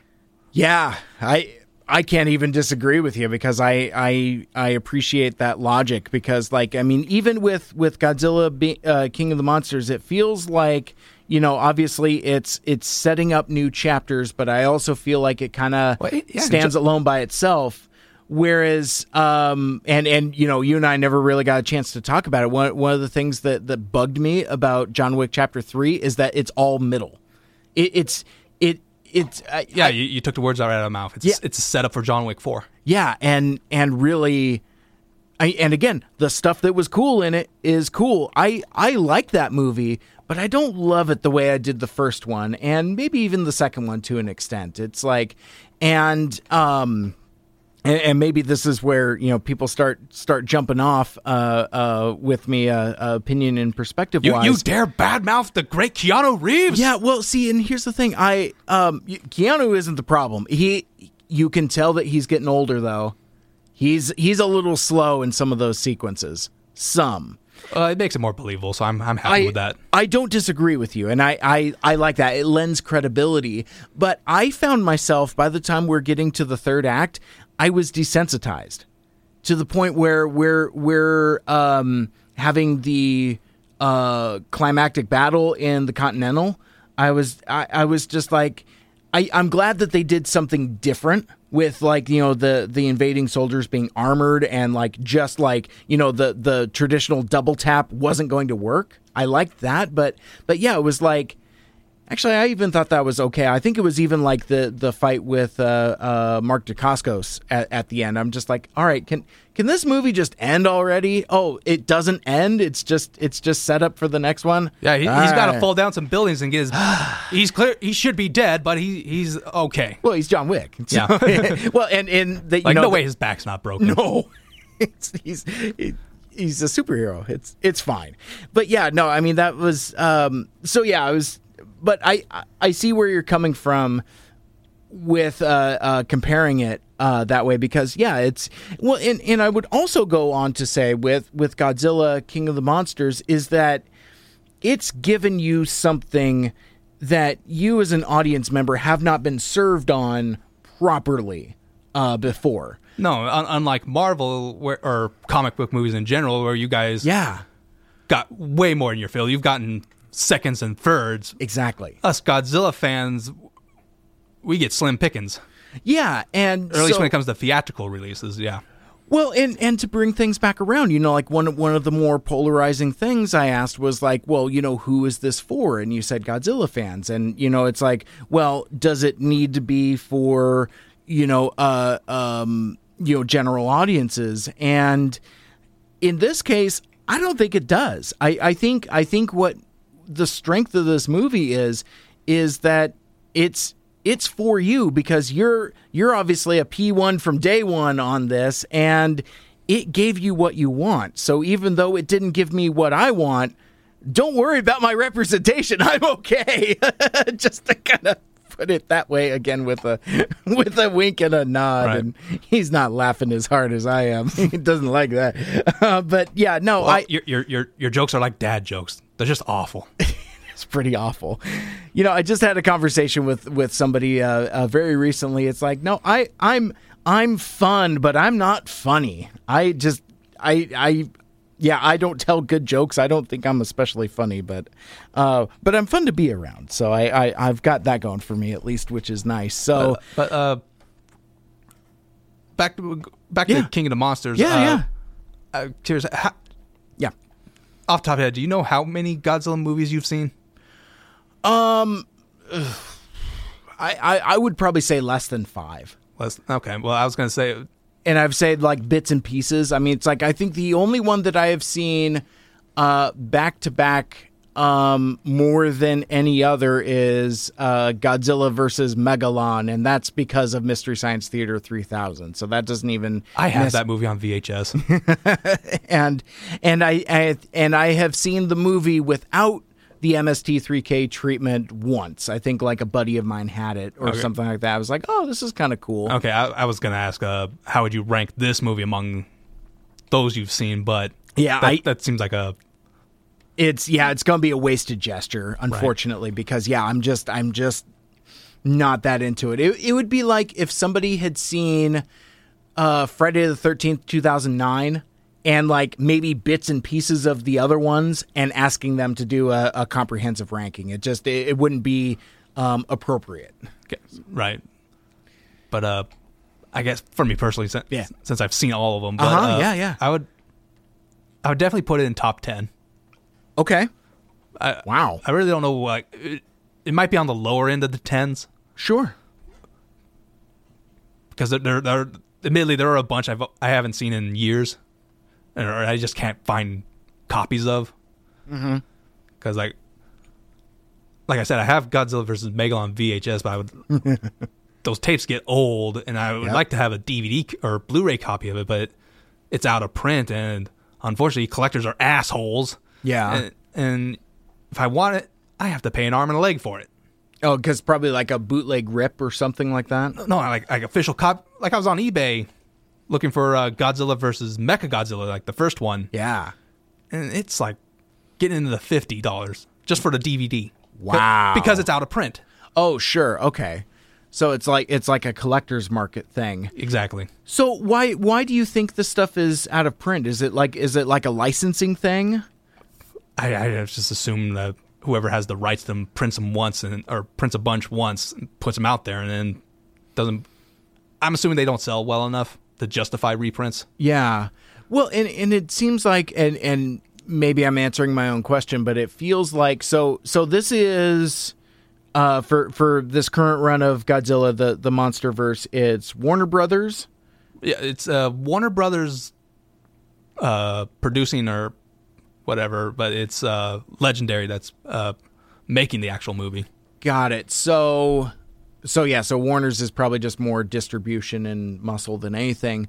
So I would imagine then that their rights are to... Yeah, their rights are exclusively the ones they're making. Because if I remember, TriStar Columbia has the rights to a large chunk of the Showa era. Mm-hmm. Kraken has some of the Heisei. Oh. Classic Media had a bunch. And Criterion put out the original on Blu-ray. Supposedly they're going to try to put out a good chunk of the Showa era movies. And that would be some of the ones I'm missing in my library. Yeah. But I haven't heard anything new about that.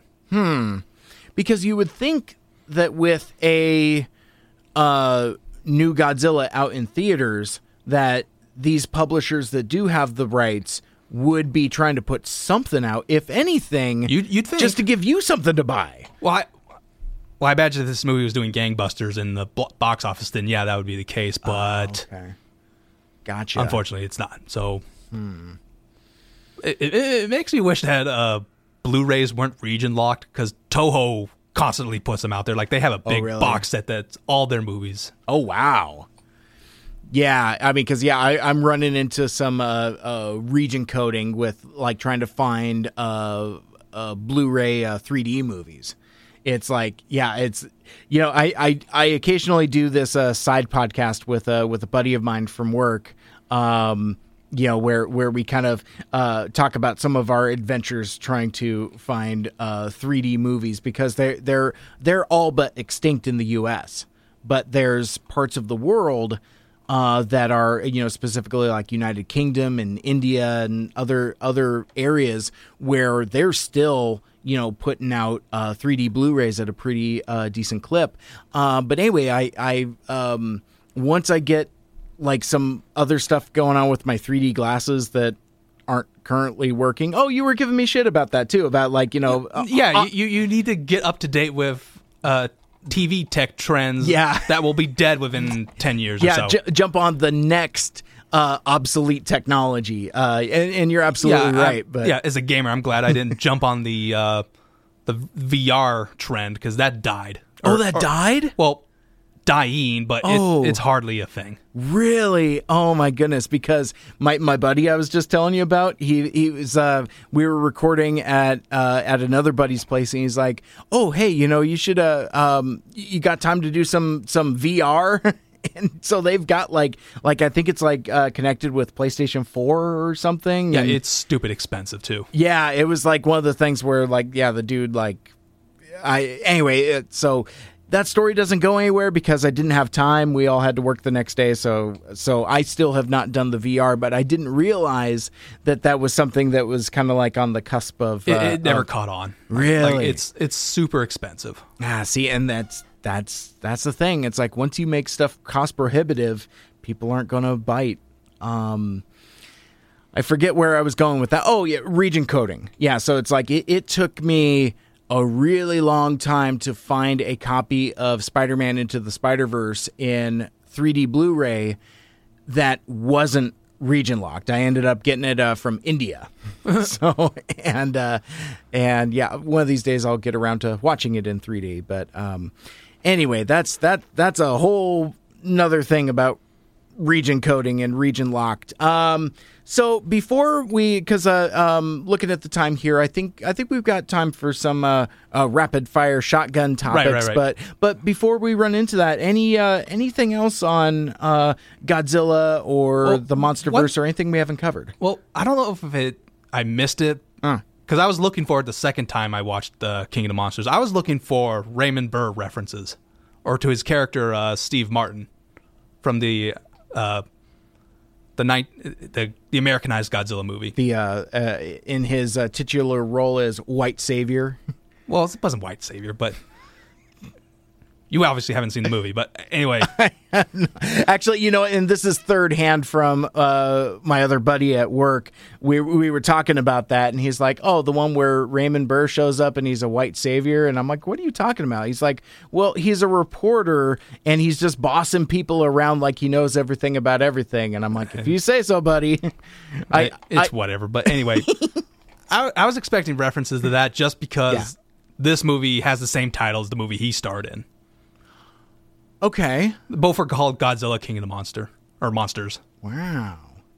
That's pretty cool. I did not know that. That's what, like, when they originally announced the title, I was like, well, now you're just confusing people. Yeah.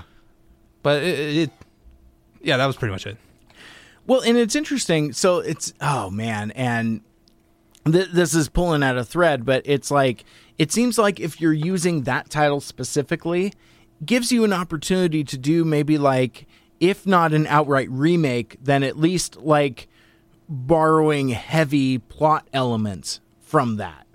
But then again, that doesn't make any sense because if I'm understanding it correctly, please correct me if I'm wrong, but Godzilla King of the Monsters is the Americanized Raymond Burr version of Gojira, right? Yeah. Okay, very good. Okay. I was... Yeah, it's just... like his scenes are just spliced in there and whatnot. But, right. But it makes sense why they did it at the time. Like, sure, you need a.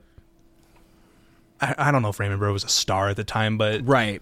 But you need somebody recognizable. Yeah, and something that you can hang it on as opposed to just putting this crazy Japanese monster movie. Well, that and the whole nuclear element doesn't quite resonate with American audiences as it did with the Japanese audience at the time. Yeah. Yeah, and I wonder, and we didn't really get into talking about themes too terribly much because, I don't know, it's like the original concept of Godzilla is that, it's a response to, the nuclear age and nuclear proliferation. It was an allegory for the nuclear weapons, but what inspired it was an incident that happened with a ship referred to or called the Lucky Dragon. I can't remember the full name of it. The United States was doing nuclear testing in the Pacific, and they were hit with radioactive dust. Oh, so that and the movie Beast from 2000 Leagues or whatever that movie's called. Those two were provided the inspiration for Godzilla or Gojira. Interesting. I didn't know that. And I did think it was interesting at one point, like on one of the maps, that Godzilla isn't labeled as Godzilla. It's labeled as Gojira. Well, yeah, in the 2014, Ken calls him Gojira. Okay. And I couldn't tell if that's how he was, or if it was just an accent thing, or I'm serious. I really couldn't tell because again, sometimes I don't blame you. He does have a thick accent. Yeah, it's all right. So there is so huge recommend for you, right? You know, go see it. Yeah, if you're a fan of Godzilla, I would definitely say give it a watch. Okay, and you know, I would, you know, it's a light recommend from me. You know, it's like, again, I don't dislike it.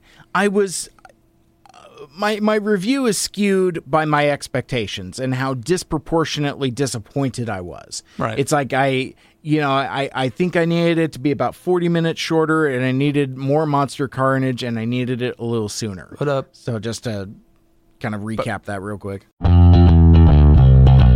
No mail today. Nobody likes you. Let's show Mike some love. Right into the mailbag at MikeSeibertRadio@gmail.com. And of course, the spelling on that is SEIBERT. You've got mail. Everybody loves you. I guess we could add this to the rapid fire stuff. Yeah. It seems kind of telling that all these movies coming out so far that are supposed to be big summer blockbusters, they're bombing domestically. Like, this didn't do well. The Men in Black International apparently did very poorly. And Dark Phoenix isn't doing well. Yeah, that thing's a turd. That dead on arrival, and like, you know, they even threw in a another Shaft movie in there, and that made like $4 million over the weekend or some such like that. It's already out. Yeah, it came out last Friday, and it was kind of like, I saw commercials for it, and it's like, I didn't know they were doing another Shaft movie. I'm gonna go watch it. I don't care. I actually really like that Samuel L. Jackson version, the one John Singleton did. I haven't even seen it. It's worth a watch. I mean, you got a 1998 era Christian Bale is like a super racist villain character. It's not bad, and it kind of leans into the, you know, expectation of Samuel L. Jackson as a blaxploitation hero, and I like that. I'm totally cool with that. So I'm actually, that might actually be the next movie we go see, is that new Shaft. Might get to the Men in Black eventually. I'm giving that movie a hard pass. Yeah. It's Independence Day 2 suffered a lack of Will Smith. Yeah. This not having Will Smith, it's like, I'm not even going to try. See, and that's an interesting pattern I didn't even pick up on. See, I guess then they're doing the whole. Chris Hemsworth once again is playing the buffoon, the idiot, and it's like, I've already seen this twice in Endgame and Ghostbusters. Yeah, fair enough. Yeah, I could get that. So where is all the drop off coming from? Are people just still watching Endgame, or? Well, I don't know how well Endgame's been doing this late in the game, but I think it's just quality issues. Like, most of these movies just aren't. So folks aren't going just because. So it's not a competition thing. It's fatigue. It's just like, I'm not going to any of this. It's probably just like, this movie's bad. Word of mouth's killing them. Well, yeah, and like, you look at, say, something like a Dark Phoenix, where it's like, I don't remember what it was. This is actually its second week of release. That movie's been out for like 2 weeks already. I didn't even know, because like, I just read an article earlier that said it had like it beat Batman v Superman for a second week drop off. I saw that. Yeah. I was like, ooh. Yeah, that's bad. It had like 88% audience drop off in week 2. I have no basis for this, but it's the same suspicion that I got from The Predator. Oh, sure. Some executive at 20th Century Fox isn't happy they're losing their job because of the buyout. Yeah. And they're just sabotaging these movies. Well, these properties that Disney is getting a hold of. You know what? And you know, it's not a conspiracy if they're really after you, or I'm sorry, it's not paranoia if they're really after you. Let me get my phrasing correct there. But I think the thing with this Dark Phoenix specifically is like it's had the stink of death on it for like a while. I mean, it's already been delayed like twice over, tons of reshoots, and just dead on arrival. And how do you fuck up the Phoenix story twice? You know what? I honestly kind of want to watch it as from a morbid curiosity just to see if it is truly worse than X-Men The Last Stand, because taking a look at box office and critical reception, now granted, we're in a different age than we were in like 2005 or whenever that movie came out. But it's been sacked in pretty much any way that a movie like this can. Nobody's going to see it and nobody's supporting it. Whereas at least with X-Men The Last Stand, it's like you go back and look at the Rotten Tomatoes rating and it's like obscenely high. It's like 55 or something like that. And it made a whole lot of money. Back when audiences, I guess, were... I don't know. It's just a different combination of audiences. Well, at that time, were there a lot of... I can't remember. Were there a lot of comic book movies out? Okay. No. I mean, because, this was still like, 5 years before Iron Man. So, I mean, this is where basically like... it was at a point where we took what we could get and we were happy about it. And it's... it's an interesting age now, because another thing that I've heard about Dark Phoenix is that it's not even bad enough to be memorable. Whereas like X-Men The Last Stand or even like X-Men Origins Wolverine, those are both awful movies. The one that they turned Deadpool into Baraka? Yeah, Baraka Pool with no mouth. Stupid. But that's at least memorable for that, for like, making just so colossally stupid decisions and being so notoriously terrible. This Dark Phoenix is just like, it's an X-Men movie that nobody cares about. And even Sophie Turner and her increasingly snug T-shirts is not enough to save this movie. I'll still give it a watch because of that. But that's neither here nor there. I don't know if it's sequelitis. I don't know if it's terrible movie fatigue, but I do find it really puzzling that, like, in a year where you got yourself an Endgame that's making, like, literally $1 billion in its opening weekend, setting all these kind of records, I don't know if it's finally eclipsed Avatar as all time, but if it hasn't, it surely will.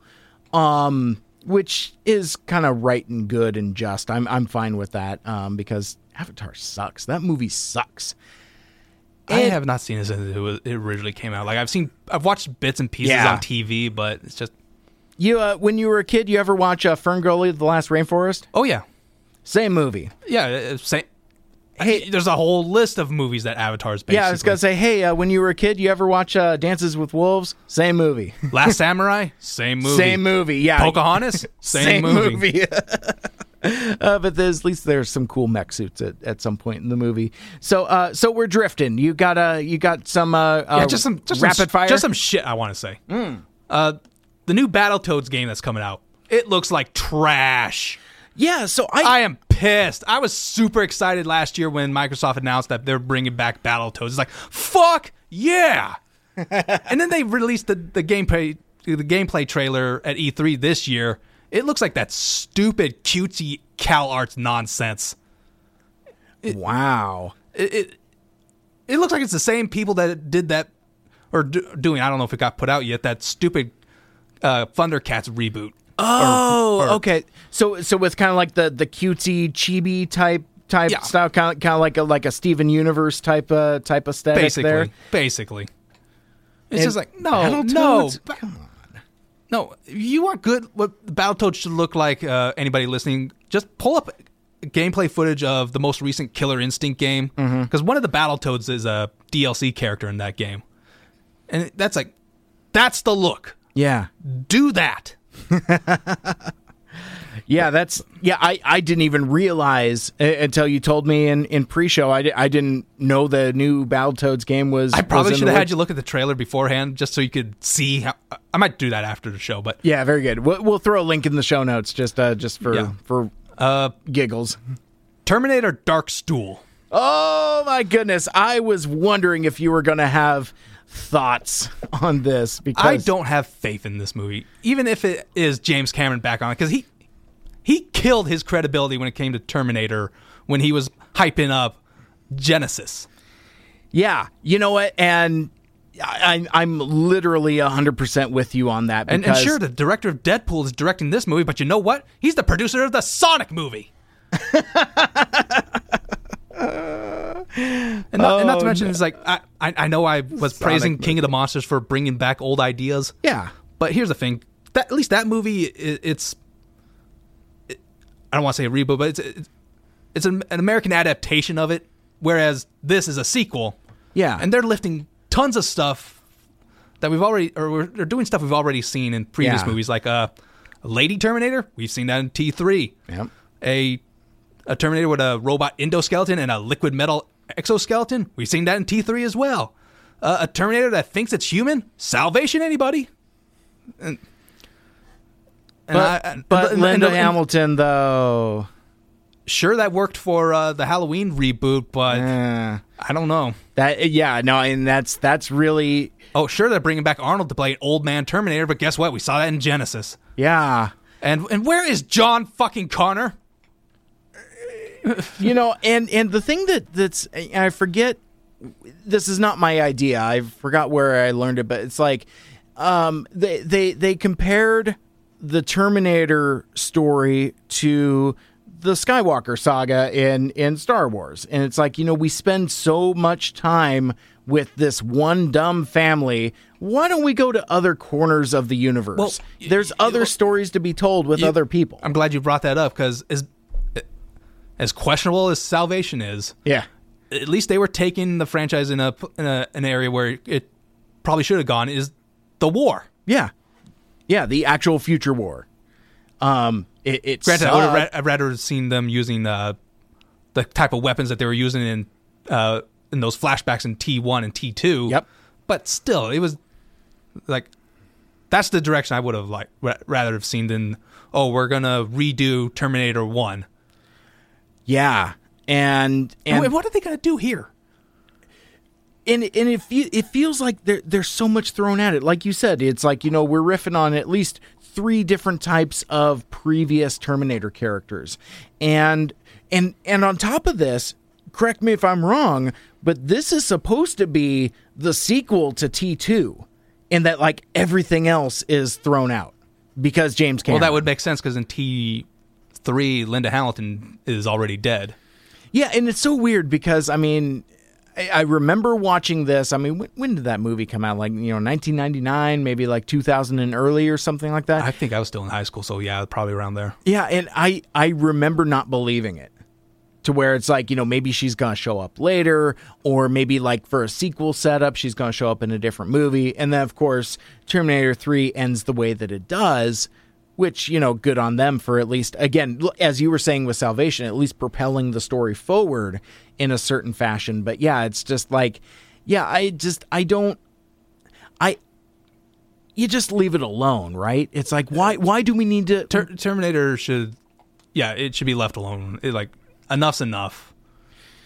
Yeah, it's the time travel stuff. It makes everything murky. Mm-hmm.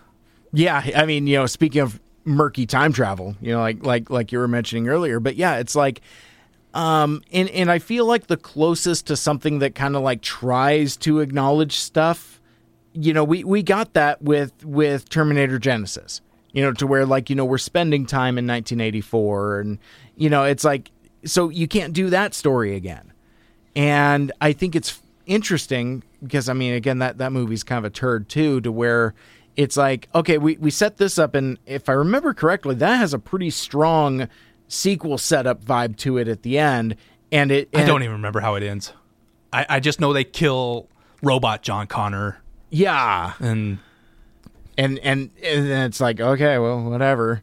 You know, so old Arnold is still Arnold. whatever. Oh, no, shit. He, old Arnold, falls into the polyalloy and gets like the liquid metal skin over his old man Terminator thing, and that's why he looks like Arnold at the end. It's stupid. It's super stupid. I don't even know why I'm spending this much time on it. I'm with you. I have almost zero faith in this, and I think the fact that they're putting it out in November really says something. I am only going to see this just to see, can Terminator get any lower? Yeah. It's basically the same reason I'm going to see Rise of Skywalker. Like, can it get lower? Yeah. I mean, and there's it's morbid curiosity at this point, and that's kind of not to step backwards too much, but it's kind of like how I feel about this Dark Phoenix. I think I'm gonna go watch it just to see how bad it is, and if it's truly worse than X-Men: The Last Stand. But anyway, what did you? First of all, what a stupid title too. What, Dark Phoenix? No, for the Dark Fate. Because I made a joke with a buddy of mine at work before they released the title. I'm like, oh yeah, they hear that they're doing another go at Terminator. He's like, get out of here. I'm like, yeah, and Lyndall Hamilton's back, and I bet you money it's gonna be called like Dark Future or something like that, Terminator Dark Future, and. Fast forward a handful of months, and I'm like, hey man, you see that trailer yet?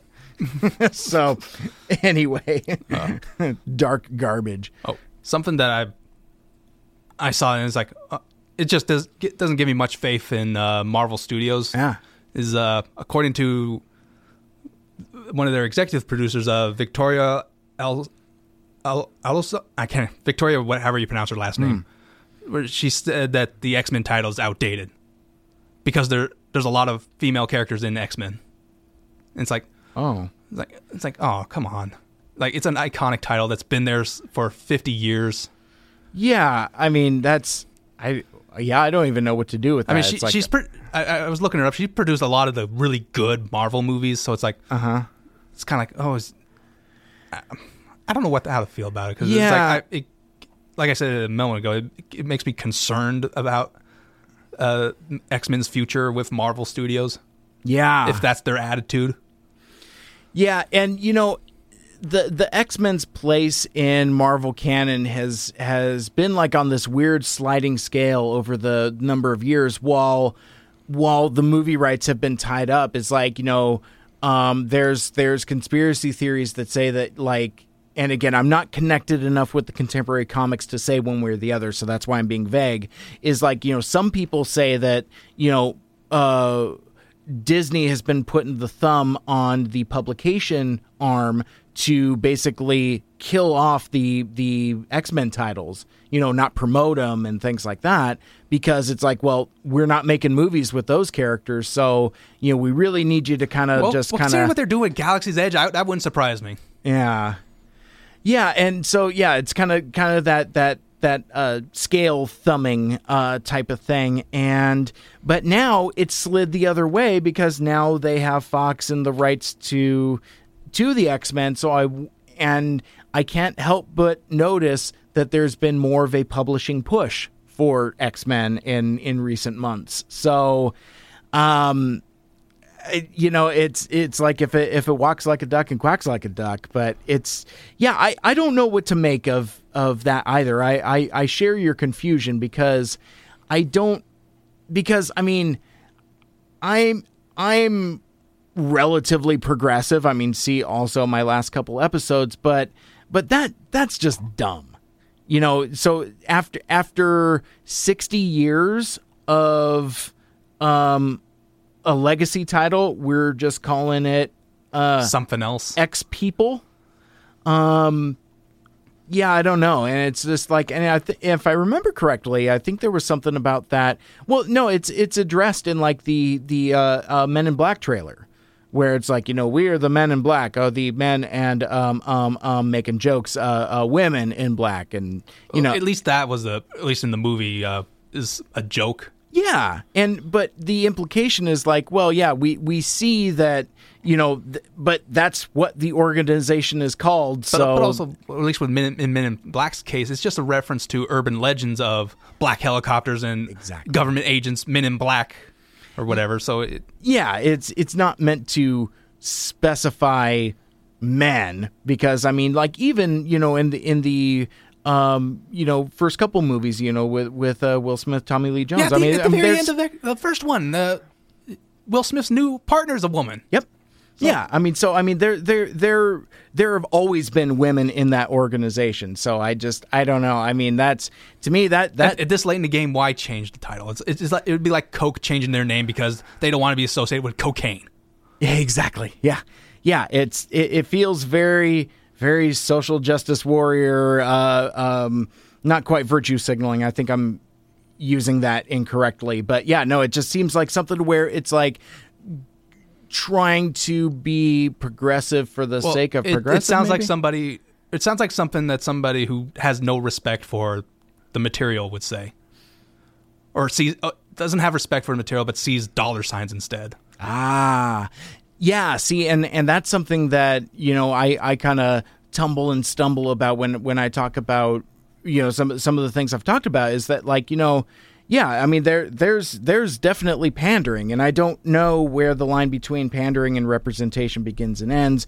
That's all old material, but you're right. I think this definitely kind of fits in that space also. It feels gratuitous and disingenuous. Right. So anyway, what's next? Well, speaking of lack of respect, I love this.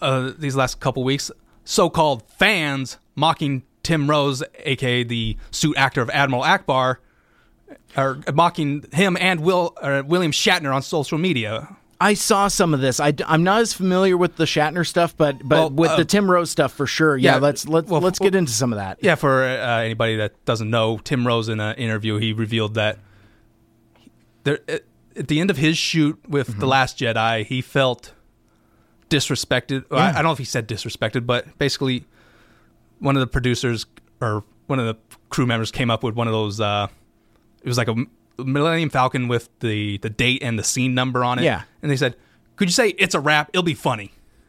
And he just felt his character, that's what his character's been reduced to, because he didn't, I don't think he realized his character was going to die off so unceremoniously. Right. I mean, even the voice actor had problems with that. Mm-hmm.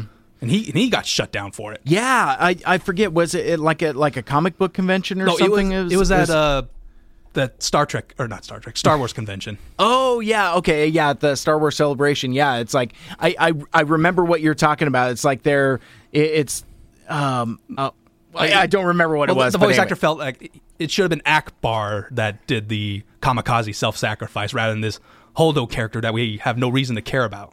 Yeah, and like the moderators was like, okay, well, moving on real quick, like, and just kind of scrambled and just but it was just Tim bad. felt just really upset about that he had to go off somewhere and stay in his suit, and he was just crying for 30 some odd minutes or whatever. Sure, yeah. Like, he even said during that incident he was crying in the suit. Oh, jeez.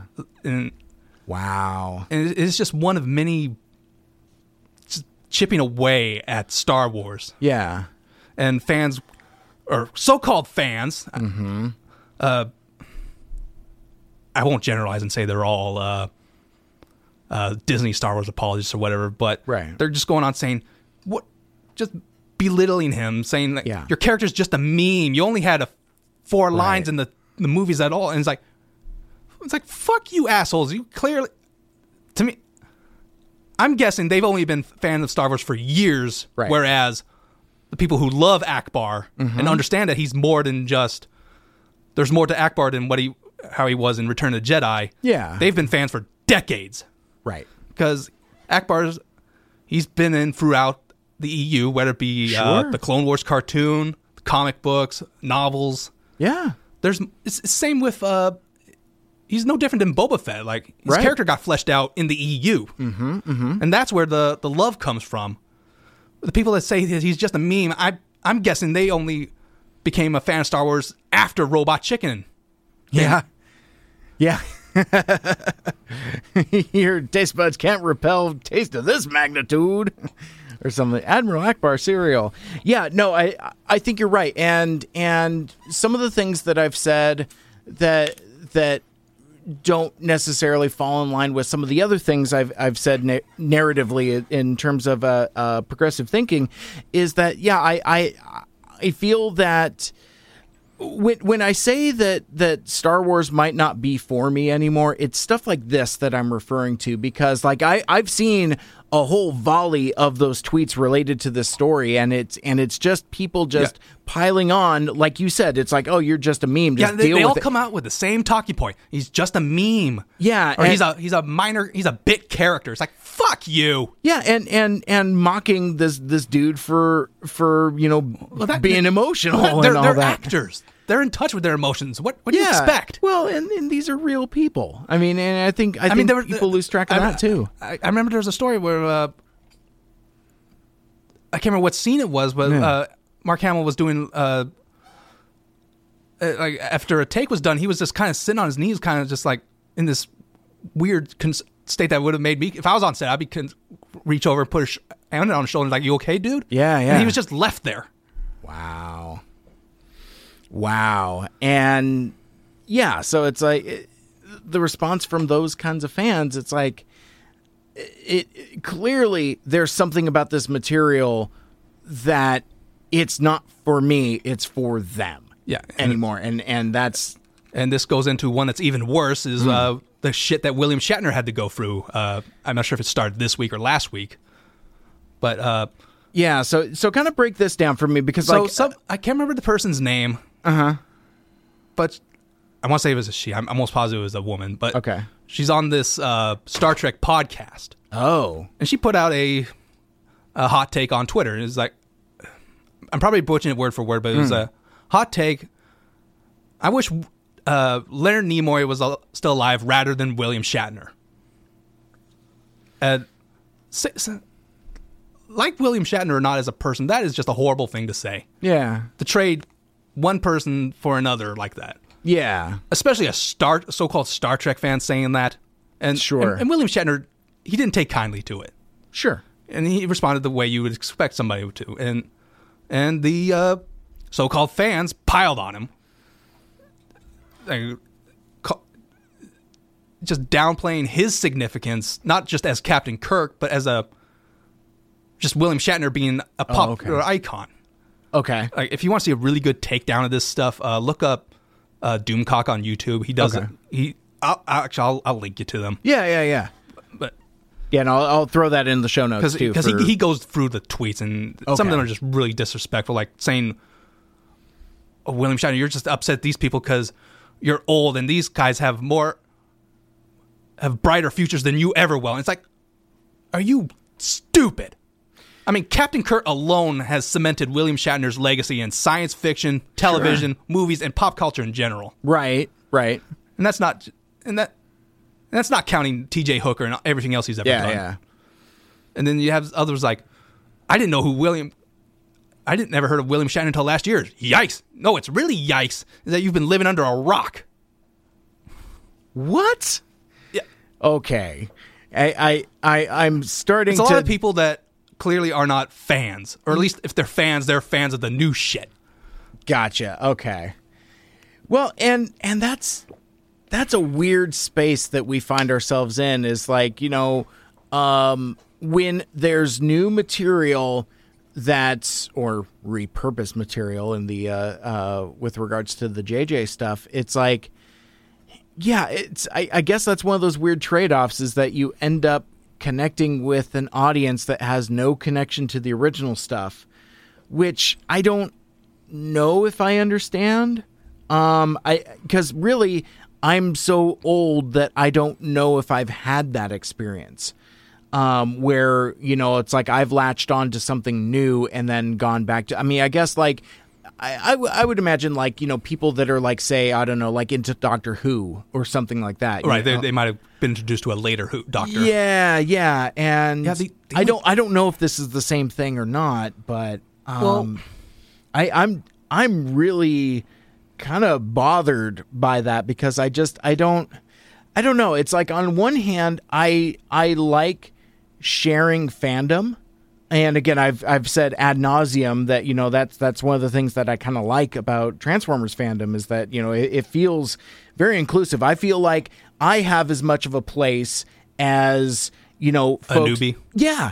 And maybe because there's such a variety of material also. And I don't think I've mentioned that as completely as perhaps I could have. But yeah, it's like, if you don't like this, we'll do this, and it's all there for, and it's not like your stuff doesn't count, this stuff does. And so, yeah, it's very, everybody can kind of cohabitate. I mean, yeah, you bring that up. That reminds me of back when Star Wars was the original trilogy and the prequel trilogy. Sure, there was obviously division among the fan base, but there was still that connection of, hey, we all love Star Wars. Yeah.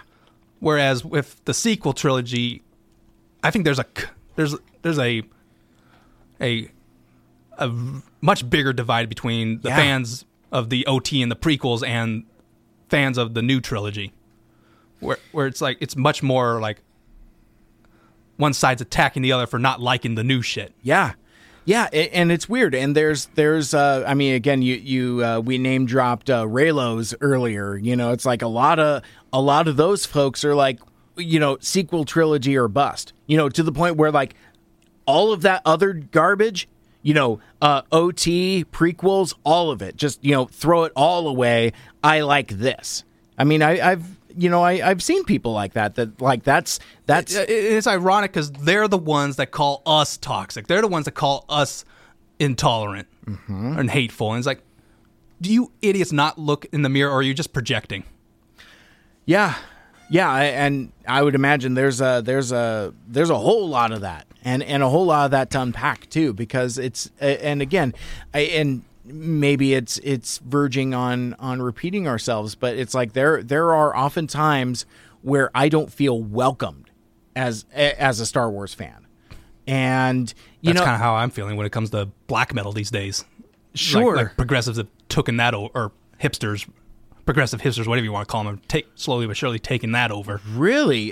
Could you elaborate on that? Because I hadn't really heard about, what's going on there. Well, you know how hipsters are. They love things that are underground and raw, or whatever buzzword you want to attach. Well, black metal's like that. It's its own thing that's totally different, or it stands out within heavy metal subgenres.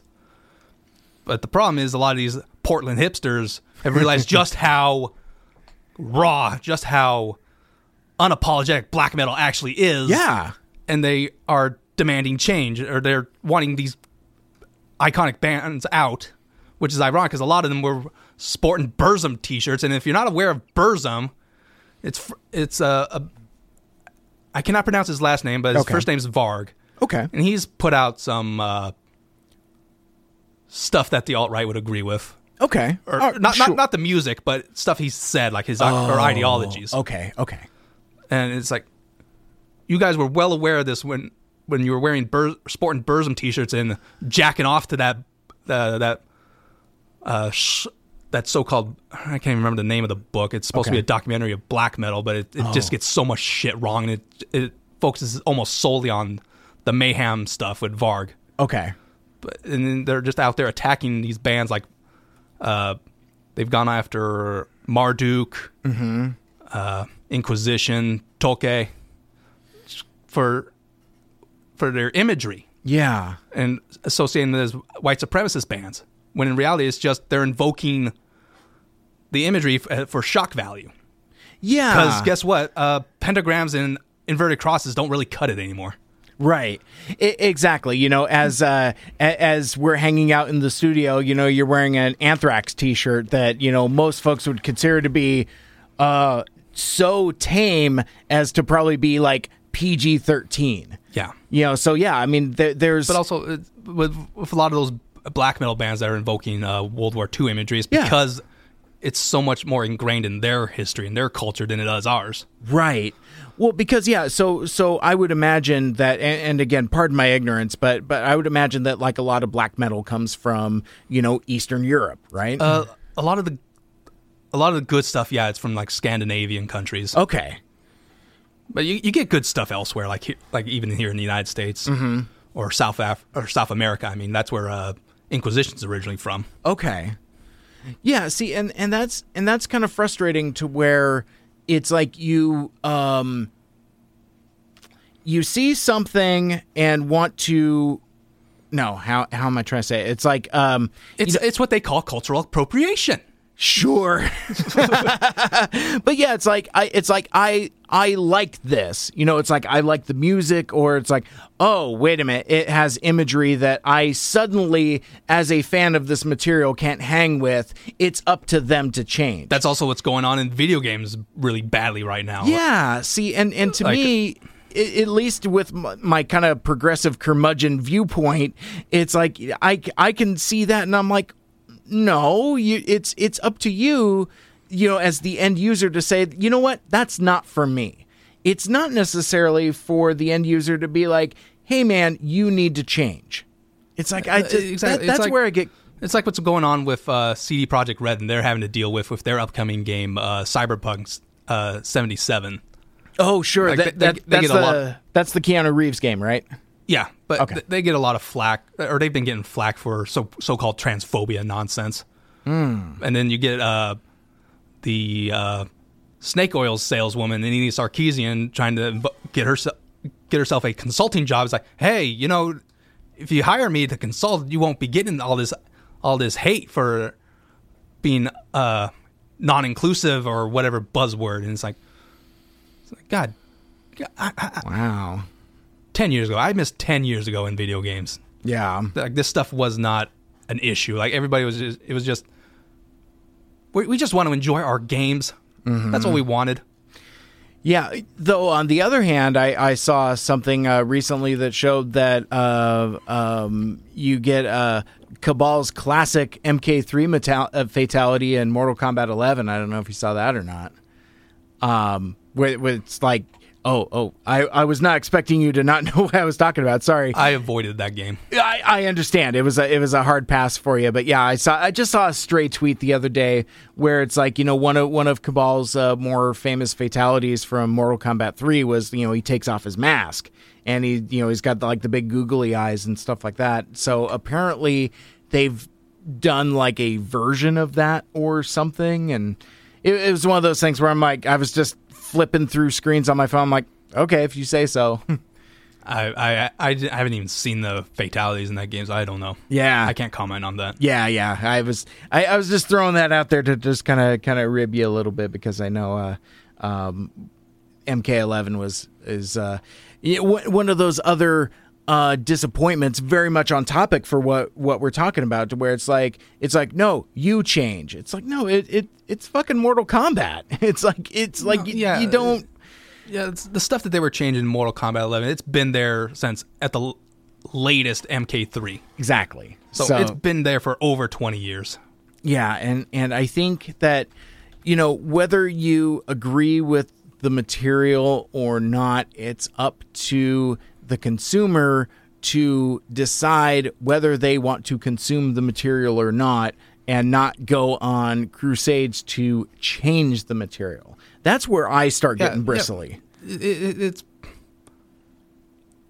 if the stuff that you're looking at, or like with video games, if a particular game doesn't stand out to you as something you would want, yeah, do the old fashioned thing. Don't like it, don't buy it. Exactly. I mean, that's what I did with Mortal Kombat 11. I didn't like what they were selling. I did not buy it. Yeah. Yeah, and that's, you know, you're voting with your wallet. It's just like, I don't want this, I'm not going to buy it. You know, and, you know, we see that more and more. So anyway, so anything else on your hit list that you wanted to No, it was just particularly those so-called fans I really wanted to just get pissed at. Well, and these are probably the same so-called fans that are behind all these dumb petitions. You know, it's like, you know, remake Game of Thrones. You know, no. That's different. That Game of Thrones one. That one, okay.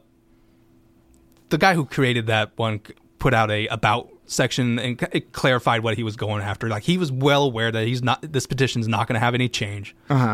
Like HBO's not going to redo season 8. It was a method of it was an outlet to express their frustration, their anger. And considering the amount of people that have signed it, he's not alone. A lot of people did not like how season 8 turned out. Yeah, because we as fans don't have a lot of places to do outletting anymore. Because like Rotten Tomatoes has done away with theirs, right? And some sites like Reddit or they control the narrative all the time. So sounds like those folks need to start podcasts or blogs or something. Well, not everybody has the yeah. Well, yeah, and that's why you see a lot of rise in these YouTube channels. Like a lot of the ones that I watch, I discovered after The Last Jedi. Yeah, because there was a lot of outrage for how that story turned out, and people were taken to YouTube. Yeah, and it seems like there's been as much as there was a meteoric rise in podcasting, there's also been an equal opposite meteoric rise in YouTubers. But Google's trying to shut that down. Yeah, and that's I don't know. And again, I don't think this is a political statement, but last time I checked, we got something that's called the First Amendment. And that's but I can't. There's a stupid little cartoon that always is thrown around to challenge that. Like the First Amendment, it refers to government and whatnot. It doesn't refer to corporations or whatever. And like, while that's technically true, however, what we're talking about is freedom of speech, not so much the First Amendment, because the First Amendment protects freedom of speech from the government. Yeah. At this point, I really do think we need something similar when it comes to companies and whatnot, because you have Silicon Valley, you have Disney that have a stranglehold on these platforms and media outlets. Yeah, and it's and this is another one of those weird tangents where I'm really wibbly wobbly in terms of where I stand, because like I also think that as companies and outlets have the right to regulate their content. So with the Silicon Valley companies, it's gotten to a point where social media is the new town square, where everybody gets together to discuss what's on their mind or topics of the day, exchange ideas, blah blah blah. I think they should be regulated in the same way we regulate the telephone company or telephone companies, in that they're not allowed to deny service. Interesting. Because I mean, there was I'm not sure if it was Supreme Court or it was higher or not, but like the president is not allowed to block people because he is the president, and people need access to his should be allowed to have access to his Twitter account. So by that line of logic, Twitter should not be allowed to at least ban Americans, because if you're banning Americans, then we don't have access to our president's Twitter account. That's thought-provoking.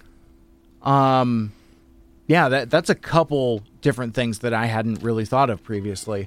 It's like, I mean, because like I've blocked a couple folks on Twitter. I could count them on one hand, but yeah, it's like it hadn't even occurred to me about the access point. You're absolutely right. Like, I get it. And it's not just the president. It's like our representatives and Congress and the Senate, our local police and fire departments.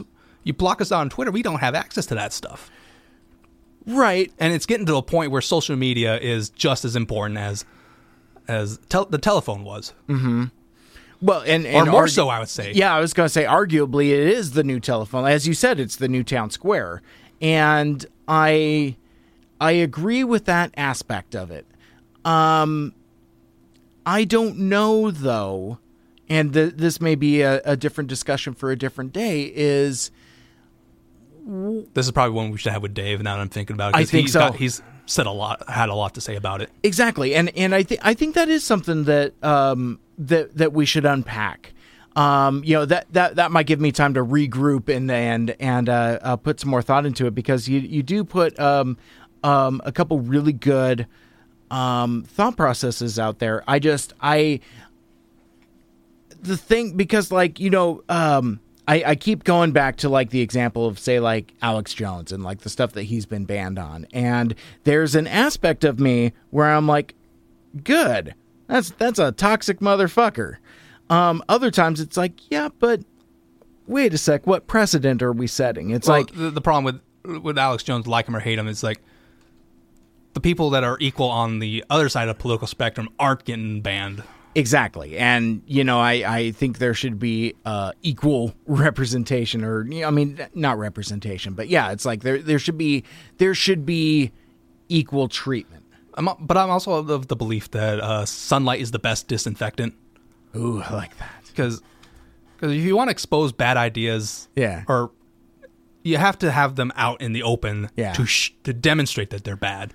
You can't just say, oh, this is bad, ban it. Yeah. Because they did that with the Daily Stormer, a white supremacist website, and where they removed it from, or tried to remove it from the internet, but it just it didn't go away. It just went deeper. It went into the dark web. So basically all you're doing is sweeping it under the rug. It's still there. Yeah. And I don't know if that's any better. And in fact, honestly, I don't know what the solution is on that.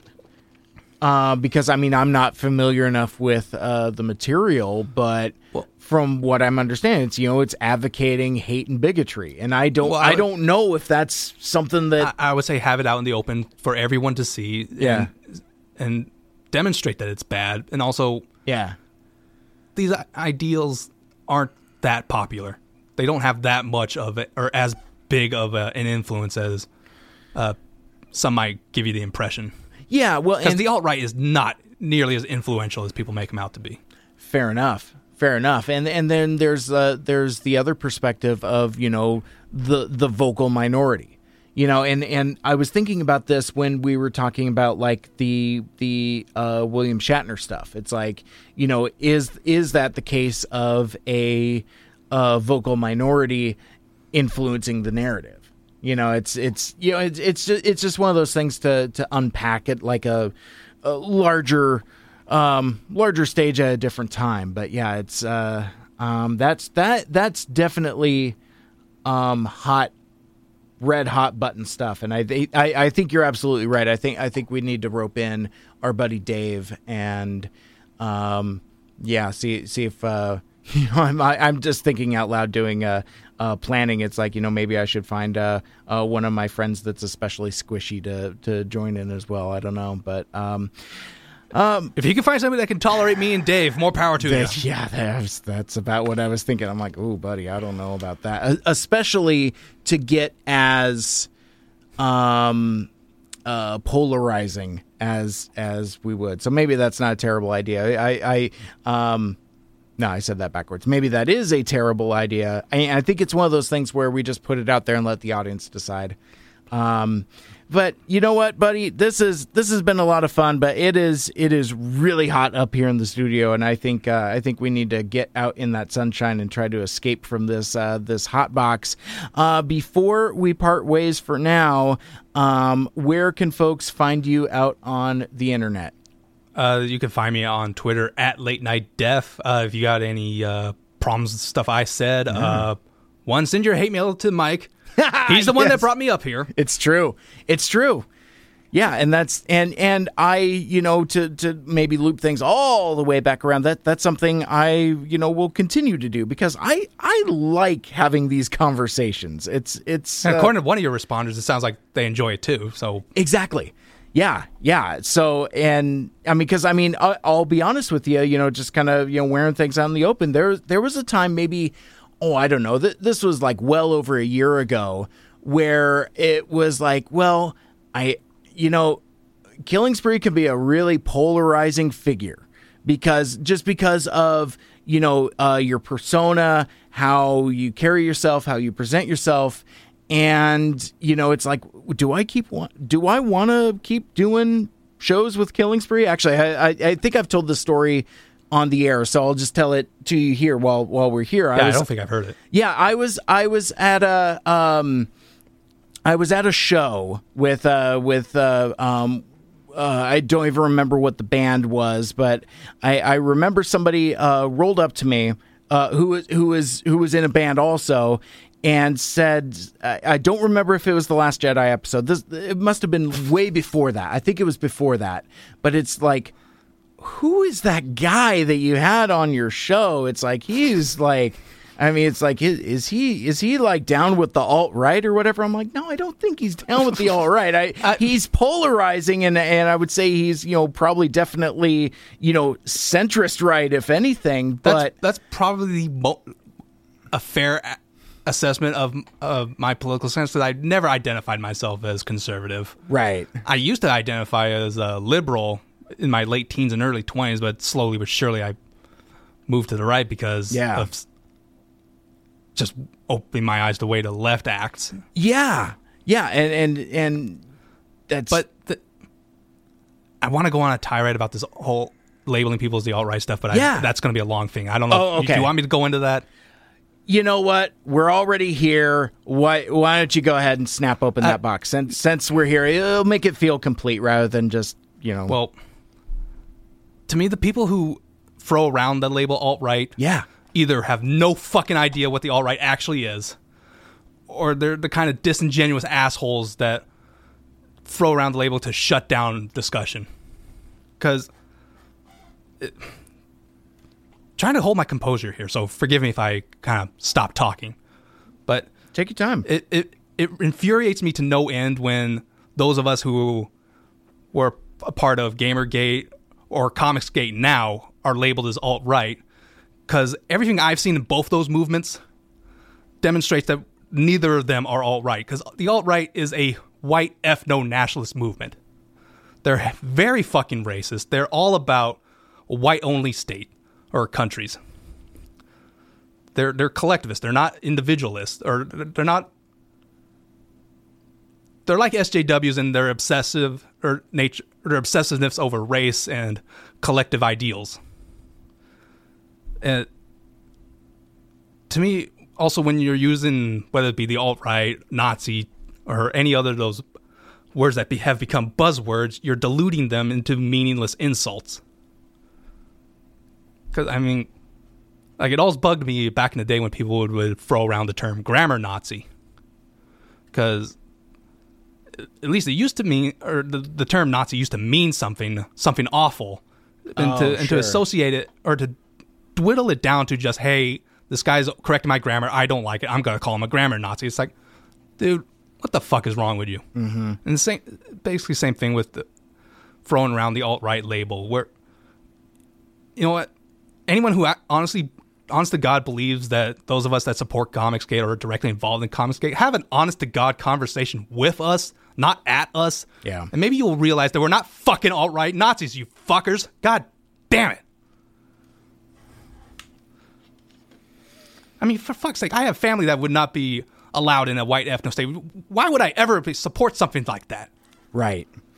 Well, and that's that's why I didn't want to shy away from it, because it's like, no, you've got something to say, and I want to make sure that you have the platform to say it, because the thing that I would say, and I've always said this in my defense of doing this type of content with you, is that you've always been very you're polarized, but it's always come from like a place of logic and reasoning.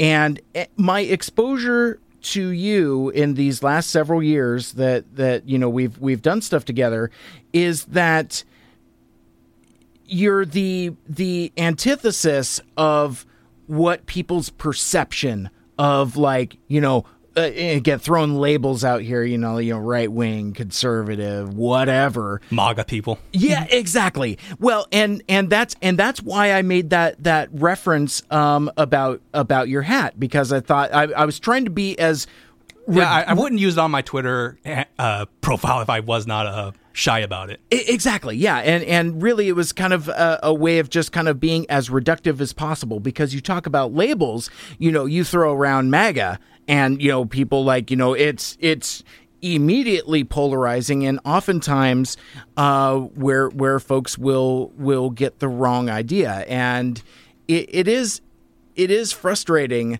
that it's like I don't know, it's and I don't have this fully thought through, but it's like when people like, you know, the old Seinfeld joke of, you know, the soup Nazi or whatever. It's like, you know, actual Nazis are kind of a scary thing, and I feel like it kind of like cheapens it a little bit and makes it makes it cutesy. And I agree with you in that. Like I'm not.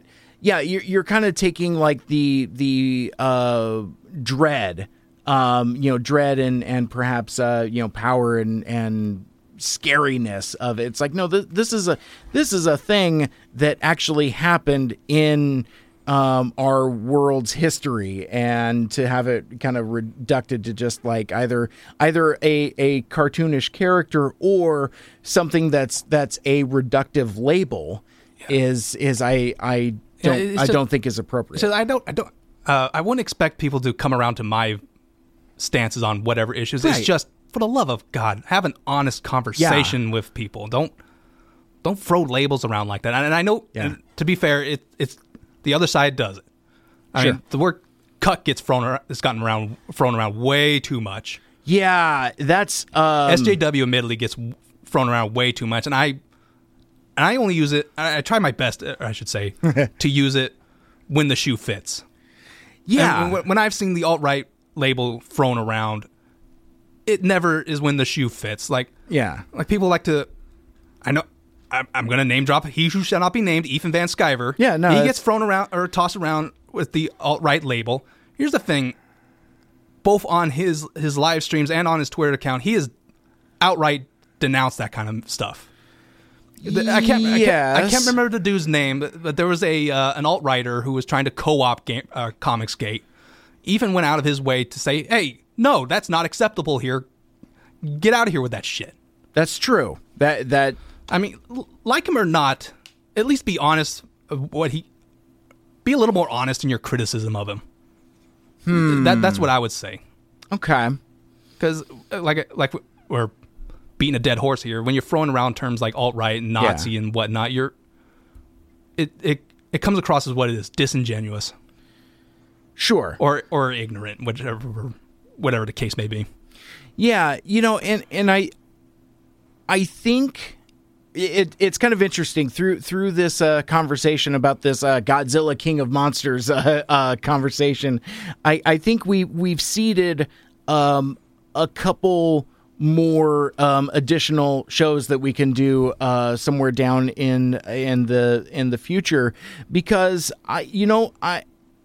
we don't have time for it now, but I would like to have that more in-depth conversation about Comicsgate with you, honestly. And if your audience wants it, I have no problem with that. Yeah, I'm not going to force it on you if nobody wants to hear it. Absolutely, and I understand that as well. And I think I addressed this in my previous episode. It's like the reason why I wanted to do it the way I did is so that my viewpoint isn't influenced by being in the room with somebody else, because like even like just like conversational stuff, just like nods, it's active listening type of things. Maybe that could be misconstrued or misinterpreted or whatever. And honestly, when I thought I wanted to talk about Comicsgate, I almost reached out to you to say like, hey man, can we talk about this? But then I realized that, it's like I thought maybe I wanted to do it that one way first and then maybe do it collaboratively later. Right. Because it is one of those things where, as I was doing some research on it, because again, as I had mentioned, I really, my way of dealing with Comicsgate was just to be an ostrich about it. It's just like, I know this is a thing, and that's not unfair. Like, I can understand that some people don't want to get involved in a culture war. That they just want to They just want to enjoy their stuff. Like I'm not going to begrudge somebody for that. And that's the thing. It's like, and again, I don't know if I touched on this effectively or not, but it's like, folks that want to support those projects, go ahead. And I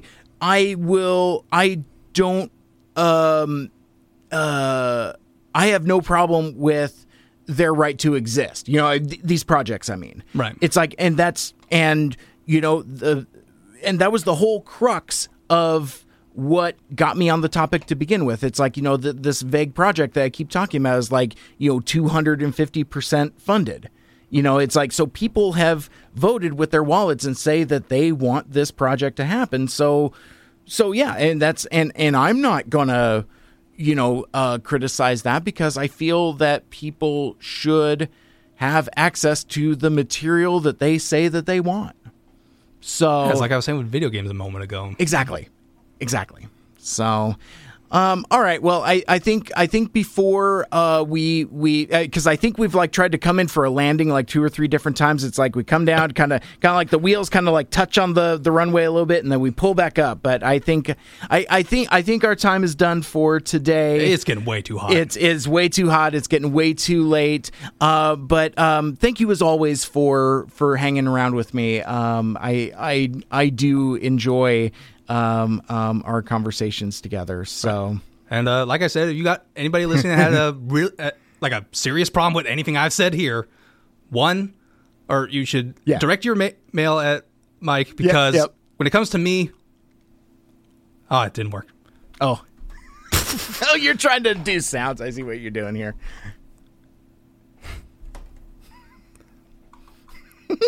Third time's a charm. I apologize for nothing. Perfect. I had it all planned out and I fucked it up. Oh man! Shout out to Shitloads. It's my and turn to friends. fuck up. Yeah, exactly. I've been doing enough of that recently myself. So for Mike Seibert Radio, my name is Mike. I am Killing Spree. And until next time, make good choices. Or fuck them up. Man. Whoa, those were some seriously hot takes. How do you feel about it? Let Mike know on Facebook, Twitter, and Instagram at Mike Seibert Radio. Join us for the following previews. And hey, before I get out of here, I want to let you know what's coming up in the next few weeks on the show, starting with the brand new summer single from Kirby Crackle, I Love You 3000. It's obviously an Avengers Endgame themed jam that will get you right in those post-Father's Day feels. And you can actually download that song right now, but I'm going to play it for you on next week's podcast. And don't forget, you can catch Kyle Stevens and Kirby Crackle on the 10 Years of Nerd Rock West Coast Tour, kicking off Wednesday, June 26th, with a 21-plus show at the High Dive in Seattle, but then goes all ages with dates in Oregon and California before wrapping up in Las Vegas on July 6th. Head on over to KirbyCrackleMusic.com. That's spelled with 2 Ks, one for each Kirby and each Crackle, for all the music, all the videos, show dates, and more. KirbyCrackleMusic.com. And then later, I've got some exciting guests, including Chris Hatami. He's going to tell us all about the launch of Spec Script Seattle on June 30th, with what's sure to be an all-time classic episode of the podcast Transparent, written by Lexi Hack at the Blue Moon Tavern. A friend of the show, Steve Strout, thestevestrout.com, will join me to discuss the return of Comic Book Swap Meet. The Olympic Peninsula's own mini comic convention is back, and it's going to be better than ever. That will be happening on July 13th, and I am beyond excited to announce that I will be reuniting with my longtime KGRG co-host and partner in crime. Mickey will be joining me for one last show before she moves to Canada. That is going to be a bittersweet episode. Plus, later this summer, I'll have recaps of TFCon Toronto and Cybfest Northwest, and my interview with Brian Birnbaum, podcast host and author of the first novel from Dead Rabbit's books called Emerald City. It's going to be a really fun summer, and we're going to have a great time. But that will wrap things up for this week's episode. Thank you so much for listening. And if you'd like to listen to my past episodes, subscribe on SoundCloud, Google Podcasts, the Stitcher Radio app, Apple Podcasts, and wherever you download your podcasts. Like, share, rate, and review the show wherever you find it. And special thanks, as always, to Dave Sanders for producing the show intro, outro, and bumpers. Hit him up for your podcast editing needs. He's out there on Fiverr. I've got a link in the show notes, and I will see you around the way. Later. make good choices.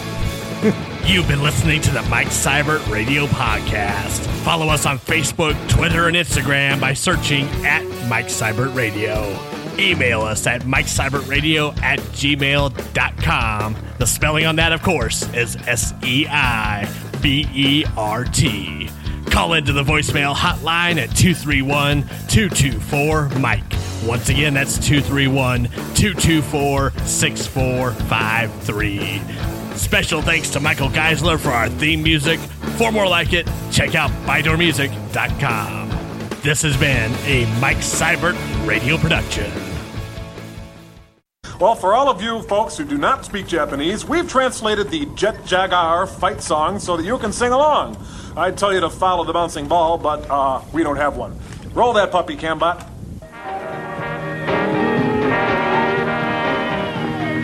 人が作ったロボットだけどジェッジャガージェッジャガーやったねジャガー行け行け平和を守るためみんなも驚く勇気を見せるゴジラとジャガーでパンチパンチパンチ泣くな僕らも頑張ろう